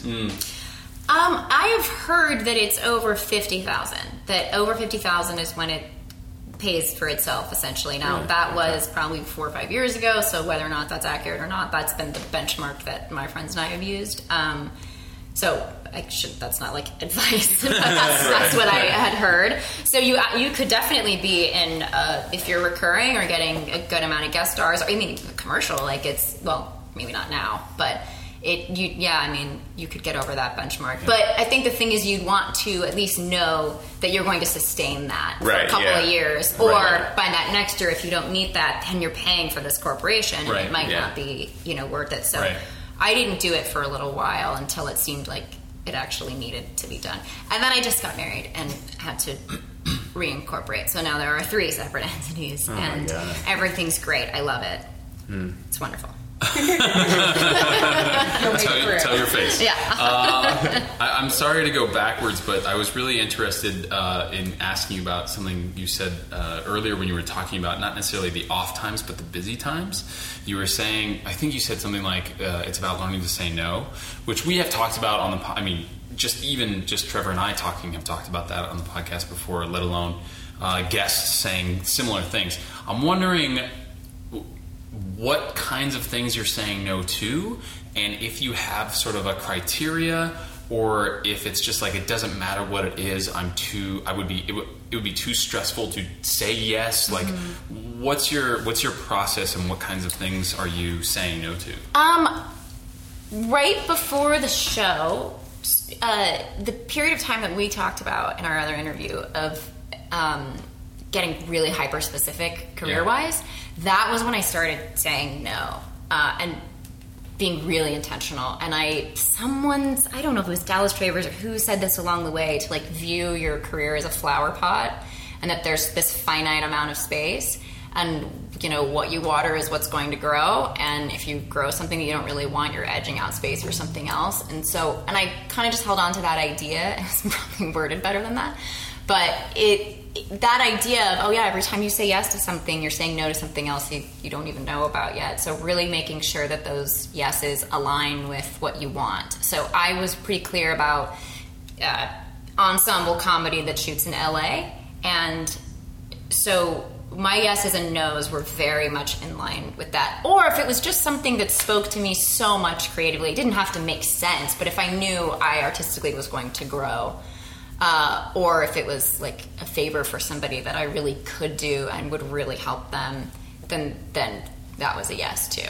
And has that criteria stayed with you now 3-4 seasons in, or have you? I mean, because you just said you're shooting indie film when you can. Right, indie film is not ensemble comedy that shoots in LA. Right. So they might shoot in LA, but you get what I'm saying. It sounds like you expanded in one place, but maybe you're maintaining that criteria in other places. Yeah, I think so. Now I have that full-time gig that at least for now is safe and secure. So now I'm not as focused on half-hour comedy, because I feel like after 5-6 years of really being hyper-focused there, that's where I've probably got the most street cred as far as the industry is concerned, so I feel pretty good there. And I get to do it. I go to work every day, and I work with sitcom directors and sitcom writers, and I get to have that now. So I've been able to, things that I might not have said yes to before, I will say yes to now, because I'm not as worried about the sitcom stuff now. I get to do it. So it's more about creatively really playing characters that are very different from what I'm doing at work.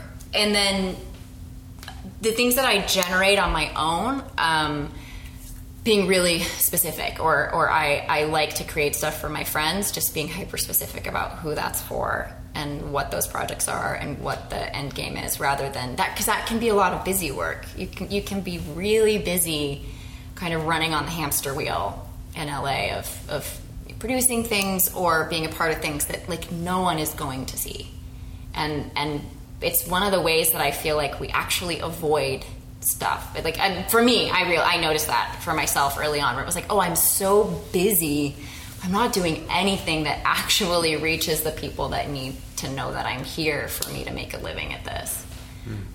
So I do try to be somewhat specific about if I'm generating something. Like I'm not doing as much improv anymore. So for a long time I did it. It was a huge part of getting on a show and becoming known in that community. It was, for me, a way to get into the comedy world, because I'm not a stand-up, and because I didn't grow up out here. I didn't just have great agents.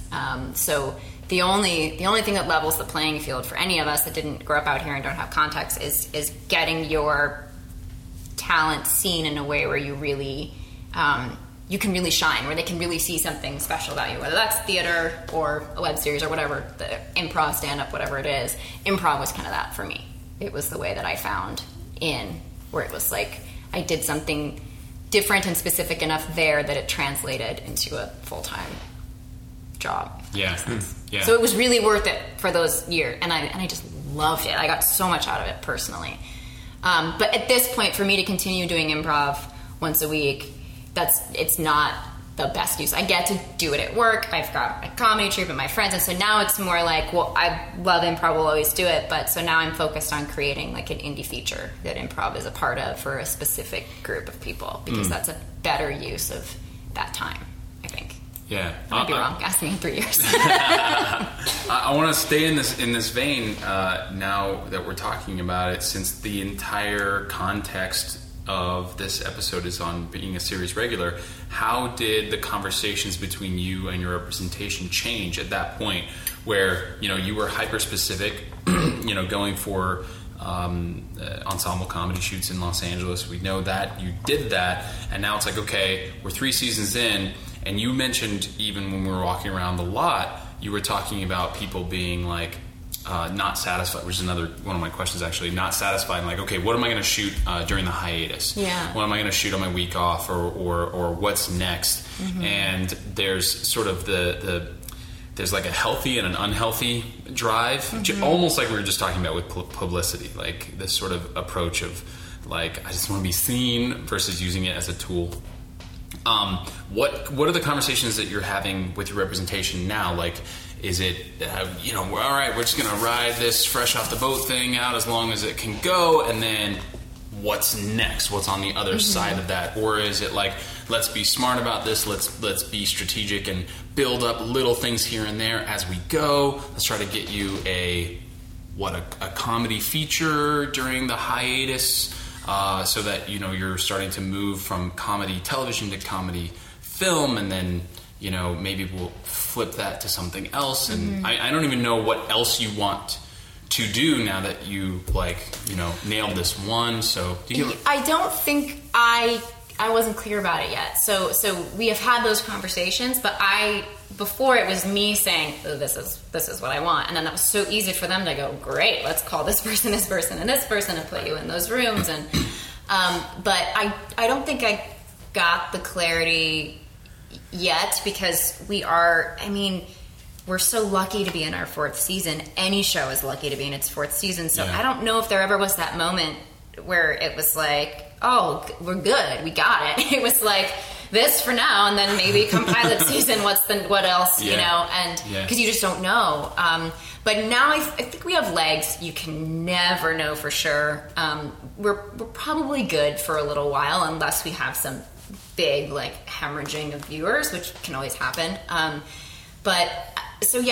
We've been having those conversations. I really only have 3 months of the year that are available, so that's tough. I did change agencies at the beginning of this last year, and that's all they get, those 3 months to try to make something happen. So we kind of went exactly the opposite way. We focused on features, and we focused on dramatic features. Okay. And it was, and knowing that it was going to be a lot of people who really don't know me or know me as Honey, which is so not me. So we sort of focused on, let's do this educational pass of so here's the actual person. Right. And it was really interesting, because it was a little bit like starting over, in that I definitely walked into some rooms where they were super ready for me to fail. And it was a really interesting feeling, because you get that feeling where you're in the middle of it, and then they're I thought I was doing your agent a favor, and then they're there with you, so you're not what I thought. And then just having the not taking that personally, and understanding that that's just a part of our business. We all get branded, we all get categorized. It's just the most simple way that people can figure out where to put us. So we, I think, put in a good 3 months of sort of putting that out in the casting community of, so here's what else is there.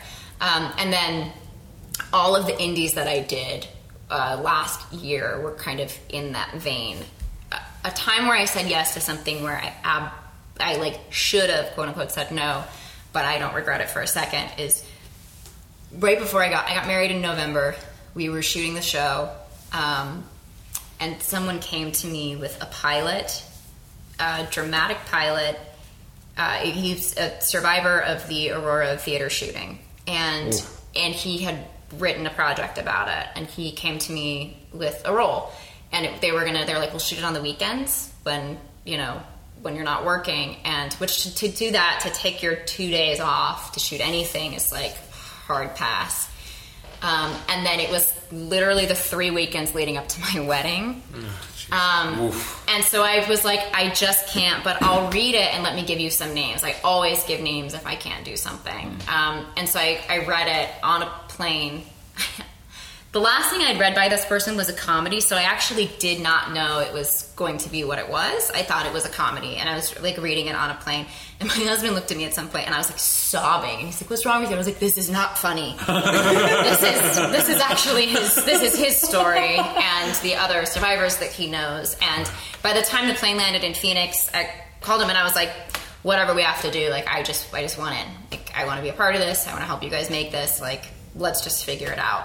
And I don't think I slept for the 3 weeks leading up to my wedding, because it was full-time working on Fresh Off the Boat, full-time wedding planning, and then shooting this thing on the weekends. And it was insane and so completely worth it. So sometimes it's like you break your own rules, because it's just like I had to be a part of that. Like I could not have handled watching someone else get to do that. Like I just really wanted to. It was hard. I mean, it was grueling, gut-wrenching material, so it wasn't like 12 hours of cracking jokes. Like, it was really, tough stuff. So yeah, I mean, I can never really give a hard, fast rule. It's probably more guidelines than anything, because there are always things that are worth deviating from that plan. But I always wanted, in my head, to have, like, most of the year be dedicated to comedy, and then the rest of the year be, like, digging through the shit of the meaty life stuff, because it's really hard to sustain that for, like, I can't imagine being Aaron Paul on Breaking Bad. I would just watch scenes and just be like, God, I can't imagine going to work and breaking your heart wide open every single day. Like, I could, like, 3 weeks for an indie, let's go, or the run of a play, let's go. But as a 9 to 5 for 9 months of the year, I truly can't imagine how hard that must be. And I just know, for me, life-wise, like, I want to come home and have something left for my husband. Like, some people can do that. For me, though, it's like, usually when I finish an indie film, I am shocked. There's not much left. You left it all there. Support for this episode of Inside Acting is also brought to you in part by VO2GoGo.com, the award-winning voiceover training system and winner of Backstage's Reader's Choice Award for Best VO Training 4 years in a row. Visit VO2GoGo.com/start for a free Getting Started in Voiceover online class that'll help you add voiceover to your acting portfolio. That's VO2GoGo.com/start.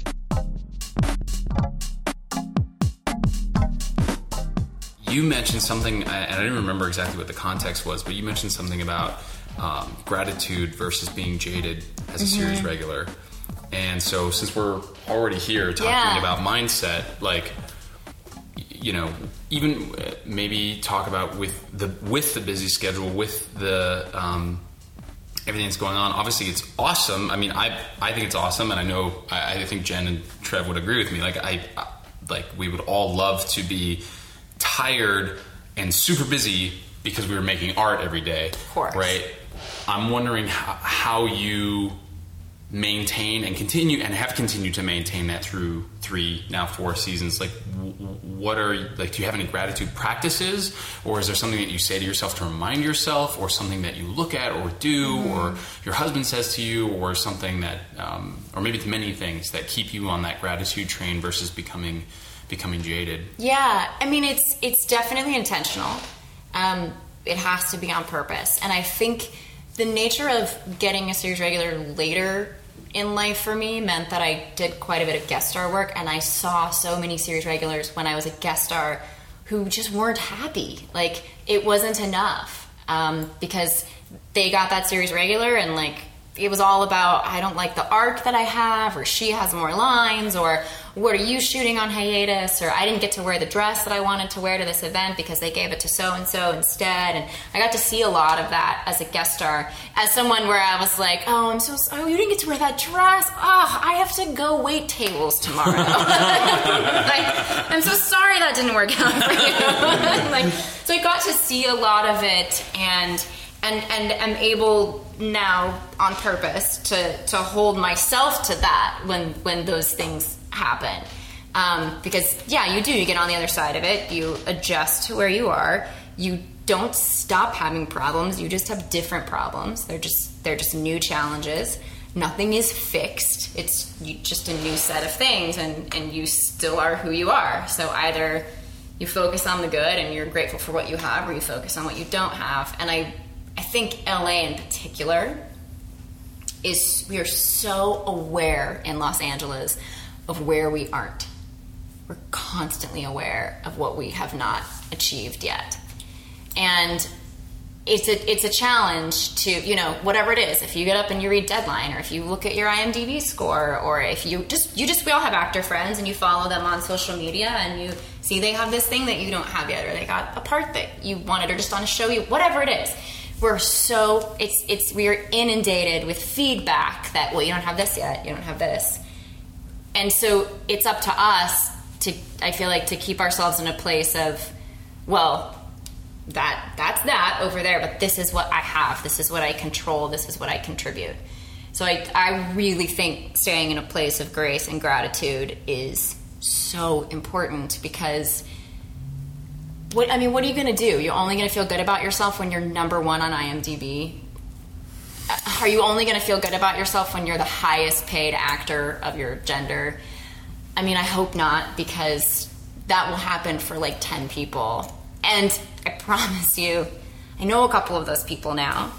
And once you get to the top of the mountain, it's an immediate fear that you're now sliding down. You'll never be there again. You can't hold on to it. The second you get there, you're going down. So, I mean, I see it through some of my friends and my husband's friends, whether producers, directors, actors, writers, for all of us, we all have that need to get to the top. So I think wherever we are at any point, if we can just stop that, just stop that cycle, stop that, I want to be number one on the call sheet, or I want the biggest trailer, or like whatever it is, and look at who you are and what you have to give, and then also just like have a full life. This should only be a part of you. Like, it's acceptable, I feel like, when we're teenagers or in our early 20s to be like, this is my whole identity, this is who I am.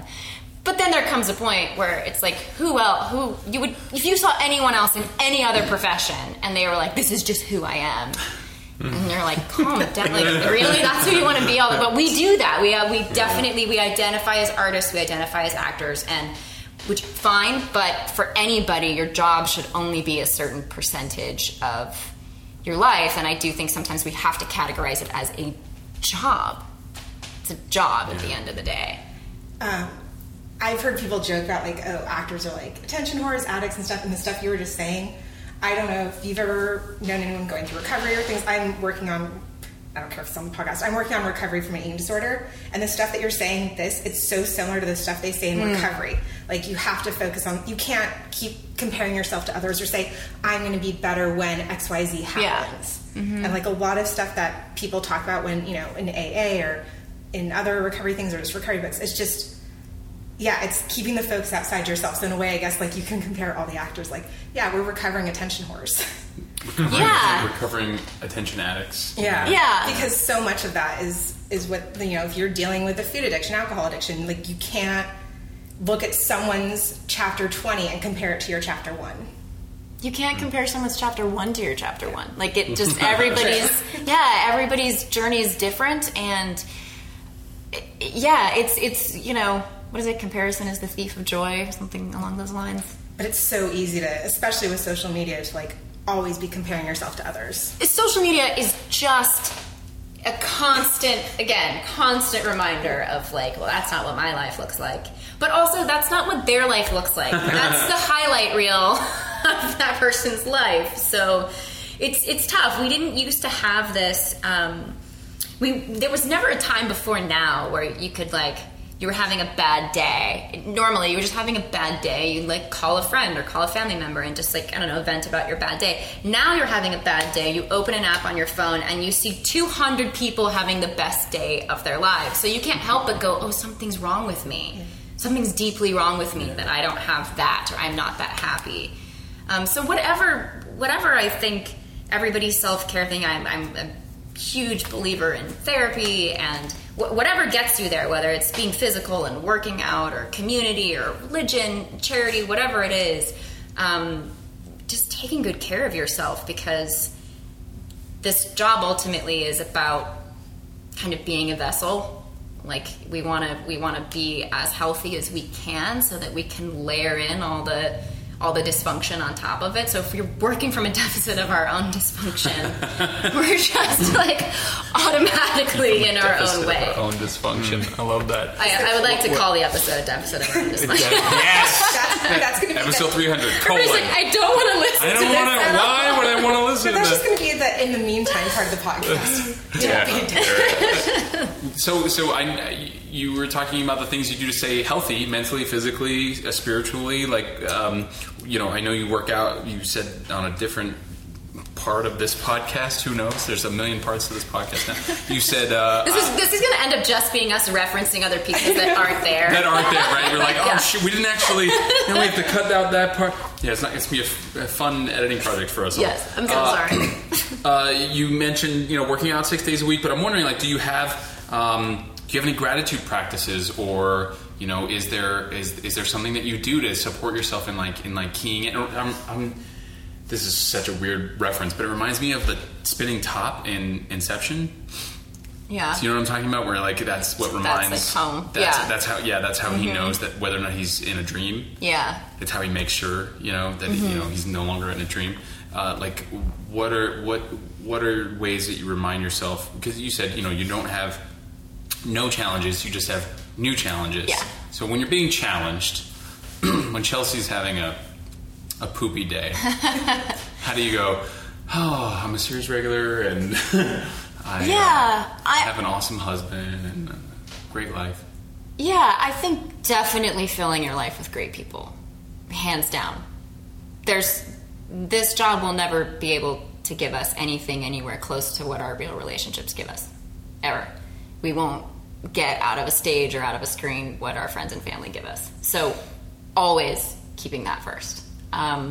If they told me tomorrow you could have your friends or you could have your career, like, there's no question. So yeah, making sure that that's front and center in your life. And if it's not for one reason or another, whether that's your friends, your family, your community, your whatever it is, we don't all come from perfect families. We certainly are not all in perfect relationships. But just making sure that we are focused on people, not because like the job feels like, right? We were so used to that like intimacy of the group that we work with, and we're like intimacy. You go like on set or in a play. I know exactly what you're talking about. Yeah. I've never heard that word before. Yeah, and it's so easy to be like my new best friends. It's like, well, or you had best friends before you showed up on set today that you've known for several years. Yeah, so I still have my best friends from childhood. I have a very, very close group of girlfriends here in LA. I have a very close group of friends from college. I'm close with my family, and yeah, I have a great husband. The great husband piece is new. That was the realm that I struggled with the most. He was awful before. He was the worst. No, but that's where a lot of my stuff showed. I'm just like I was like pretty on it in every other part of my life, but like not great in a relationship. Like just kept making bad choices. Like this person will be great to me, even though there's all evidence to the contrary. So whatever that area is, whatever those blind spots are, working on them in whatever way it feels natural to us. Keeping people first. I also maintain a connection to my hometown. I'm from Phoenix. It's not a particularly exciting place, but that's my home, and I go back as often as I can. I always feel better going there. I think leaving Los Angeles, wherever you go, obviously home's not great for everybody. So just getting out of LA, getting into nature, getting out of the country, I think is really important. But yeah, leaving this environment and then choosing to come back to it is really important. Because I know I got to a point, I moved to Singapore for a year, and I got to choose to come back to LA and to feel like, I actually want to sit in traffic to go to an audition in Santa Monica where I won't say anything, but we'll just walk by the camera. And I got to like choose it again. That's when you know. Yeah, exactly. That's when you know you love that person. Yeah. And you could just let them sit there and say nothing. Yeah. And then there's this walk. This is like a really specific thing. At Fox, the studio where we shoot Fresh Off the Boat, there's this one walkway that I used to walk down to go to auditions. And I remember that all of the nervousness and all of the like, there's so much writing on this, whether it was a pilot or like maybe a big recurring, and walking down this walkway feeling all of the nonsense bubbling up in my head of I had to, all the pressure, and then getting into a room and seeing it filled with recognizable faces, and I was like the only unknown, and or listening to them make an offer, which many times I sat in a waiting room and heard other people negotiating for the part I was about to audition for, and then walking back down that walkway just defeated, like, or feeling like $1 million, like I killed it, and then not getting the job, and that became a very symbolic. Well, I probably have one on every lot, but now I work on this lot, so I take that walkway to work. I like make sure that that's the way that I go to remind myself that like I get to like I have a pass. I get to just walk on this lot whenever I want to, and go to my trailer and go have a free lunch or like whatever it is, rather than worry about the 75,000 things that I don't have. That's kind of a specific one. I know it's rare, but I still, hearing that story makes me wish that every actor ever gets to have a story like it. Yeah. I know. Something, even something 1% the epicness of that. Like, I think it's the day the show ends, I'm going to leave, because I won't know like when the show ends what's going to be next. I'm definitely like, I'm going to leave up that walkway and I'm not going to cry. I'm going to fucking skip. I'm going to feel so grateful that I got to do this, Like, because what if this is it? What if this is the last one? What if I never get a full-time job again? So it's like, you got to at least enjoy it while it's happening. That reminds me, I remember reading an interview with, I think it was Kate Winslet, or it might have been one of those Hollywood roundtable things where they've got like a bunch of actors of the moment answering, questions kind of like this. And I remember hearing Kate Winslet and Sean Penn and a bunch of like fantastic actors, like iconic faces of our generation, all saying, "I'm just waiting for somebody to figure out that I'm a fraud." Yeah. So, have you had that thought? And when it comes up, how do you reset yourself? I ran into it the most when I got really close to getting a series regular. That period of time was, because I got to this point where I was getting good guest stars and top of show guest stars and recurrings, and started to have the snowball effect of, work is turning into other work, and I felt really comfortable. I felt like I'd walk into those rooms and know like they actually wanted me to be there, and I didn't feel like I was starting from square one. But then I'd get into a series regular, and I was like the least amount of credits, and like not a top 5 agency, and all that stuff came into my head of like, no, I'm just not as far as everybody else. I'm like the least desirable candidate, and I stopped thinking about me and started thinking about the character. I got out of my head. I was like, this is stupid. This is what I'm experiencing, and that's not what I'm here to do. Nobody in this room cares about what I'm going through, nor should they. That's not their concern. That's not what they're being paid for, and that's certainly not what they are looking to pay me for. They care about the person that they wrote, and like they already are invested in that person. So I got into the character, and it got me out of it. Yeah, but it was probably a year before I got there, before I had that breakthrough, and it was a game changer for me. Wow, that's awesome. Yeah, it helped. Now that's an auditioning thing. I think all that other stuff we're talking about, whether it's the therapy or I love self-help books, whatever that is, I think will keep you out of that realm, and we'll get you as far away from that realm as it can, because you'll have your sense of self will come from your own foundation of, obviously I think I'm good at this, or I wouldn't have gambled with my whole life to be here. Right. So you kind of keep yourself there, back in that position where you're like, well, I wasn't crazy. I'm not a crazy person, so I did this for a reason. I came here for a reason. I really like that, because there's that, what do they call it? Not the law of diminishing returns, but basically like you're getting, I'll speak for I'm getting older. So that story of like, I guess I'm just not good enough to like be on a show or be a bigger role in a feature or something. Like it's easier. There's more evidence. There's more years behind it. Yeah, absolutely. Right? Yeah. I love turning it on its head.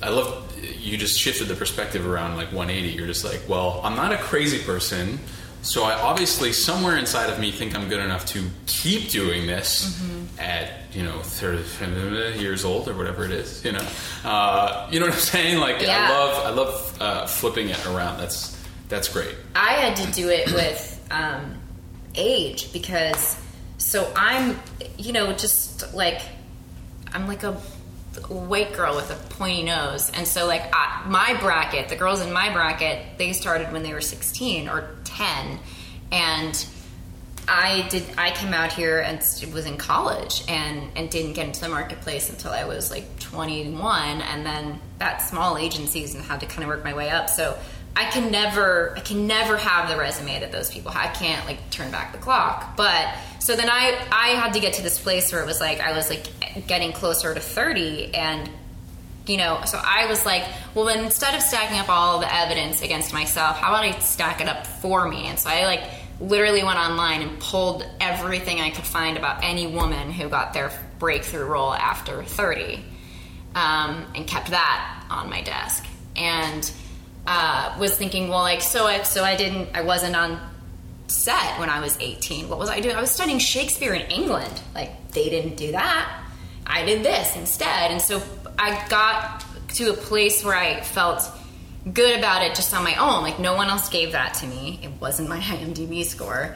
It wasn't my resume. Well, it kind of was my resume because of my training, but then I was, when I went for a meeting at 3 Arts, which was my dream management company, I had to walk in there and go up in the elevator that I know Amy Poehler rides up in, and sit down and be like, here's why you guys should sign me. And I talked about this. I was like, I am getting closer to 30, and thank God, because I never was 16. Like, I never had that temperament. I looked like I was 16, but I never felt like that. So I'm going to be more castable in my 30s than I ever was in my 20s. And they agreed. And I gave them a piece of information for them to then use when they picked up the phone and made their phone calls. And so I got myself to the point where I was like, oh my God, I'm like, 30 is going to be really good for me. And it was the year I signed my deal. So, and I still am like, it's always been better for me in my 30s work-wise. So that's not what we're told. That's not what we hear. That's not the way it's supposed to be, but that's definitely the way that it was for me. 40s, bro. Exactly, yeah. We're all over it, man. I'll send you the list. We got a few more years. Yeah. We got a few more years. 35. But but then don't compare it to mine. That's no. No, it's like other people who haven't started until 35. So many. When I made the list, it was like, forget the 30s. That's it was like so 40s, brilliant. 50s, 60s. Like, look at Edie Falco. Like, I mean, it just. Yeah. Not only are they just like amazing, but also there is definitely something to the struggle that hopefully, if you go through the struggle, by the time you get it, you're not a jerk. You like really appreciate it. You find the ways to keep yourself grounded. You don't. I think we might have talked about this, but I think there's something about when you live through the rejection and you live through the lean years and you have to find the way to hold on to yourself and your self-worth through that. Then if you cross over and you have like the years of feast and the years of attention, you can't let that in either. that's like no more real. It's no more true than all the rejection on this side. So you're just like a cool, normal person going through the world. And quite frankly, in my experience, if you're just a nice, normal actor out in the work environment, everyone treats you like you're a unicorn. Like, you get so much credit for just being a nice person. Because it's so true. Is that why everyone was looking at me weird on Monday? Very possibly. It's still, we're 4 years into the show, it still happens to me all the time. Like, I'll just do a normal human thing, and I get way too much credit for it. Well, like we were saying, I think we had it on one of the 7,000 other recordings. Of like, you learn the name of the crew because you work with them, and it's not, oh, that sound guy over there. You know them by name, and you remembered people's birthdays and brought them. I think it was like whiskey that you said you brought someone for their birthday. Oh, my makeup artist. Yeah, we work together every day, and it was her birthday, I think, when you were there. But still, people don't always do that. She was like, how did you remember? And I'm like, we've worked together for 3 years. Like, how could someone not remember?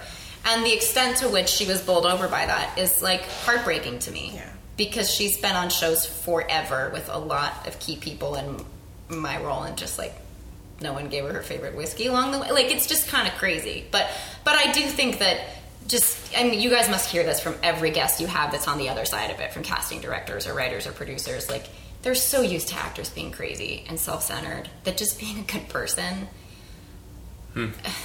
We have a word for it. Wactor.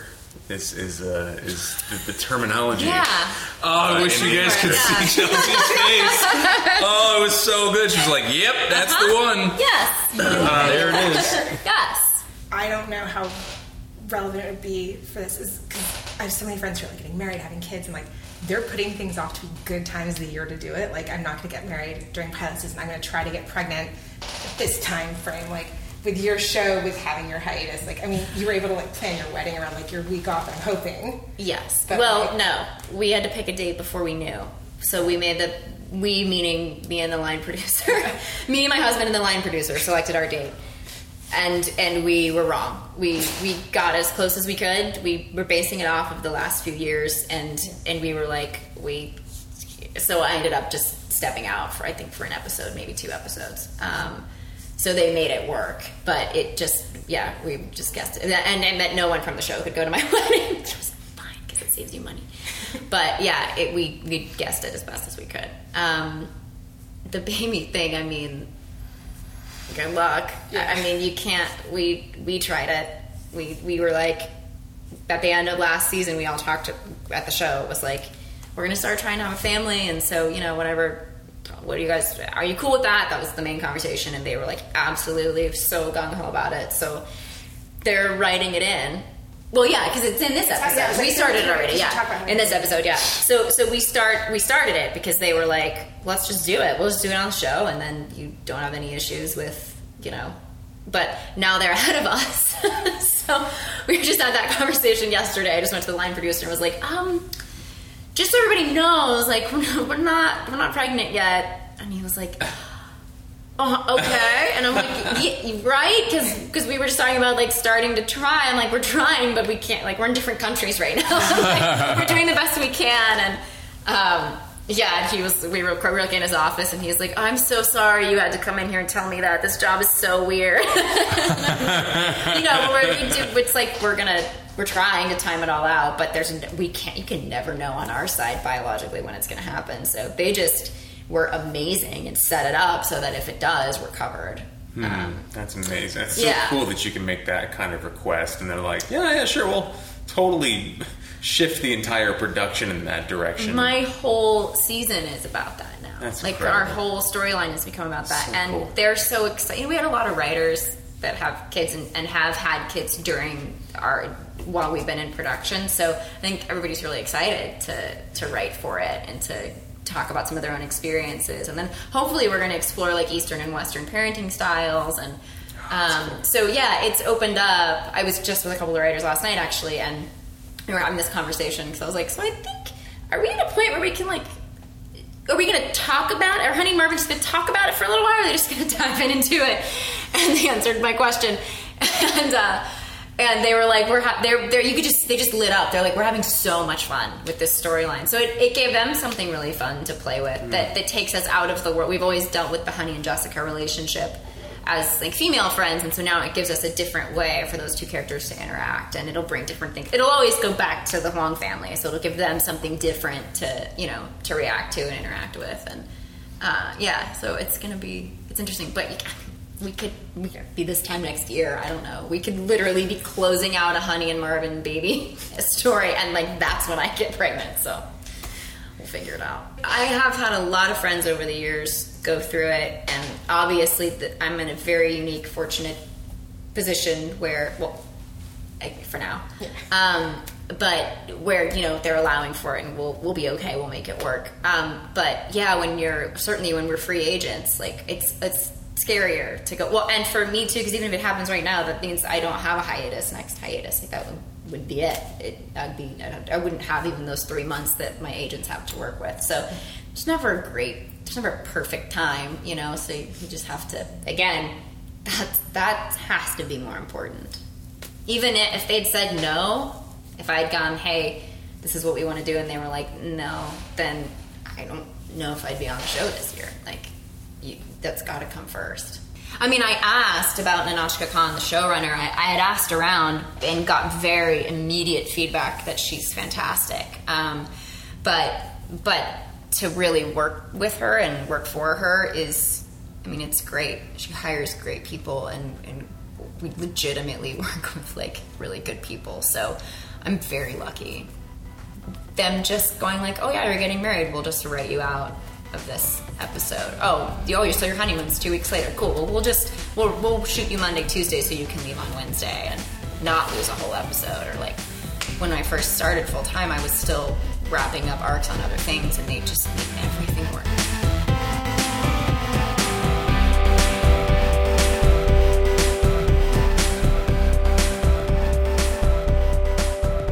All right, everyone. I know it was a marathon, but hopefully you found a ton of value in this. We had a great time putting it together, and Trevor had a really awesome idea, which is, you know, with all of the valuable content that we had in this episode, we thought one of the best ways to kind of debrief it was to talk about what our biggest takeaways were. So, Trev, what was one of your biggest, if not your biggest takeaway from this experience of spending this much time in the inner workings of a TV show and with someone who's a series regular? You know, there's so much. There's so many moving parts, but for me, I mean, you guys know me. I'm just sort of, I like to focus on the inner game. I'm a little bit spiritual and new agey and woo-woo at times. And so for me, it just kept coming back to how valuable it is to be the person on set that is just unconditionally kind and curious and helpful. I mean, at one point, Chelsea says that one of the most important things she's learned was how to surround herself with really, really good people. And she also mentioned how she makes an effort to really go out of her way. She says, like, you know, when you kind of become known and you become a commodity, people like appreciate you in a sort of outsized way for just doing normal human things, like remembering their name or remembering their birthday. And so not only was it a big takeaway for me to make a conscious effort to surround yourself with people who are like that, people who lift you up, but also to be one of those people, to practice being one of those people. And I get it, you know, sometimes we all get in our heads and stuff gets us down and life takes a dump on us, and we are not our best selves all the time, but that's why they call it a practice. And I think if you can just practice that and attract that to you and be the vibration that creates more of that in the world, you can go really far, really fast as a human, you know, especially in the entertainment industry, which, as you said, AJ, is so collaborative. So I'd say if there was one takeaway for me, it's like if I was to go out into the world and focus on one thing, building one practice into my life from everything we just heard, it would be that, because I really feel like that's a foundational, fundamental principle on how to live as such that you can sort of create and sustain success like Chelsea's enjoyed in your life. Beautiful. Yeah, how about you? Well, you actually just said it. You said the word, which is collaborative or collaboration. You know, it does go hand in hand with what you were saying. It's not any different from what you were just saying. I just loved hearing about the collaboration. You know, we, when we're at a certain level, a co-star level, a guest star level, even a recurring level, it can feel sort of siloed for a little while because, thus far, with very few exceptions, I've only spent like one day on a set.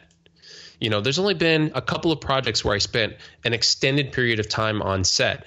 And these people, not only are they all in it to make the best product possible, but they're all starting to get to know each other and trust each other, and they have a shorthand, and they know what each other is capable of, and they know they feel comfortable enough and vulnerable enough to start taking risks. And unless you are, as an actor, spending time doing, for instance, a lot of theater, like you and I used to do, Trevor, with the Los Angeles Theater Ensemble, you're not necessarily in a collaborative environment all the time, which is crazy because it's a collaborative art.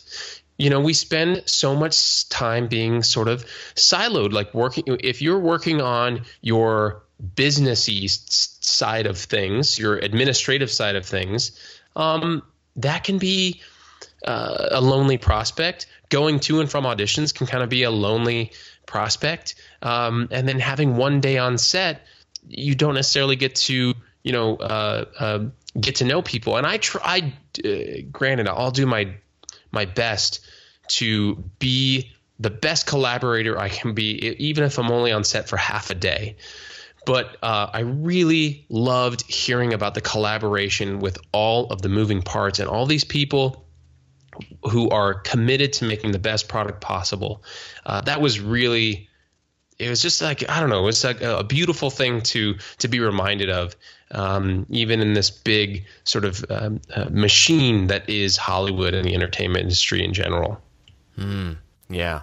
Yeah, it's easy to forget that within this big machine, that's a great word for it, there are a lot of extremely generous, kind, eager human souls that are actively working to tell stories that make the world a more just, more compassionate, more loving place. And I think sometimes we lose sight of that, strangely enough. We get caught up in the glitz and the glamour and the what are the rules and, who do I know and who knows me and how many followers should I have? And like we get caught up in that stuff. When you just get down to it, it's about, I think Conan O'Brien said it, be kind and work hard. Somebody asked him, like, what's the secret to your success or something? He said, be kind and work hard. And that really is about it. That's about it.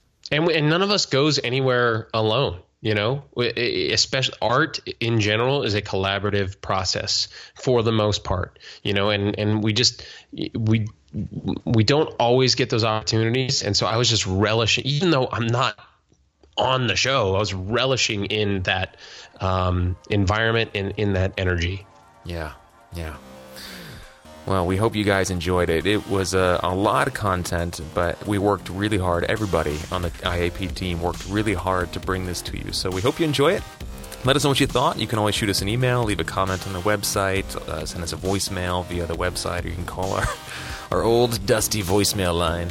Ye old day voicemail line. What is it? 213-2-ACTORS. Yep, 213-222-8677. I still have that memorized. Or, send us a voice memo. We love getting our listeners' voices on the podcast. We're going to save picks of the week and all that fun stuff until next time. So, anything to add before we boogie? No. All right. Today's episode of Inside Acting, the 300th episode of this podcast, was produced and hosted by me, Trevor Algatt, and AJ Meyer.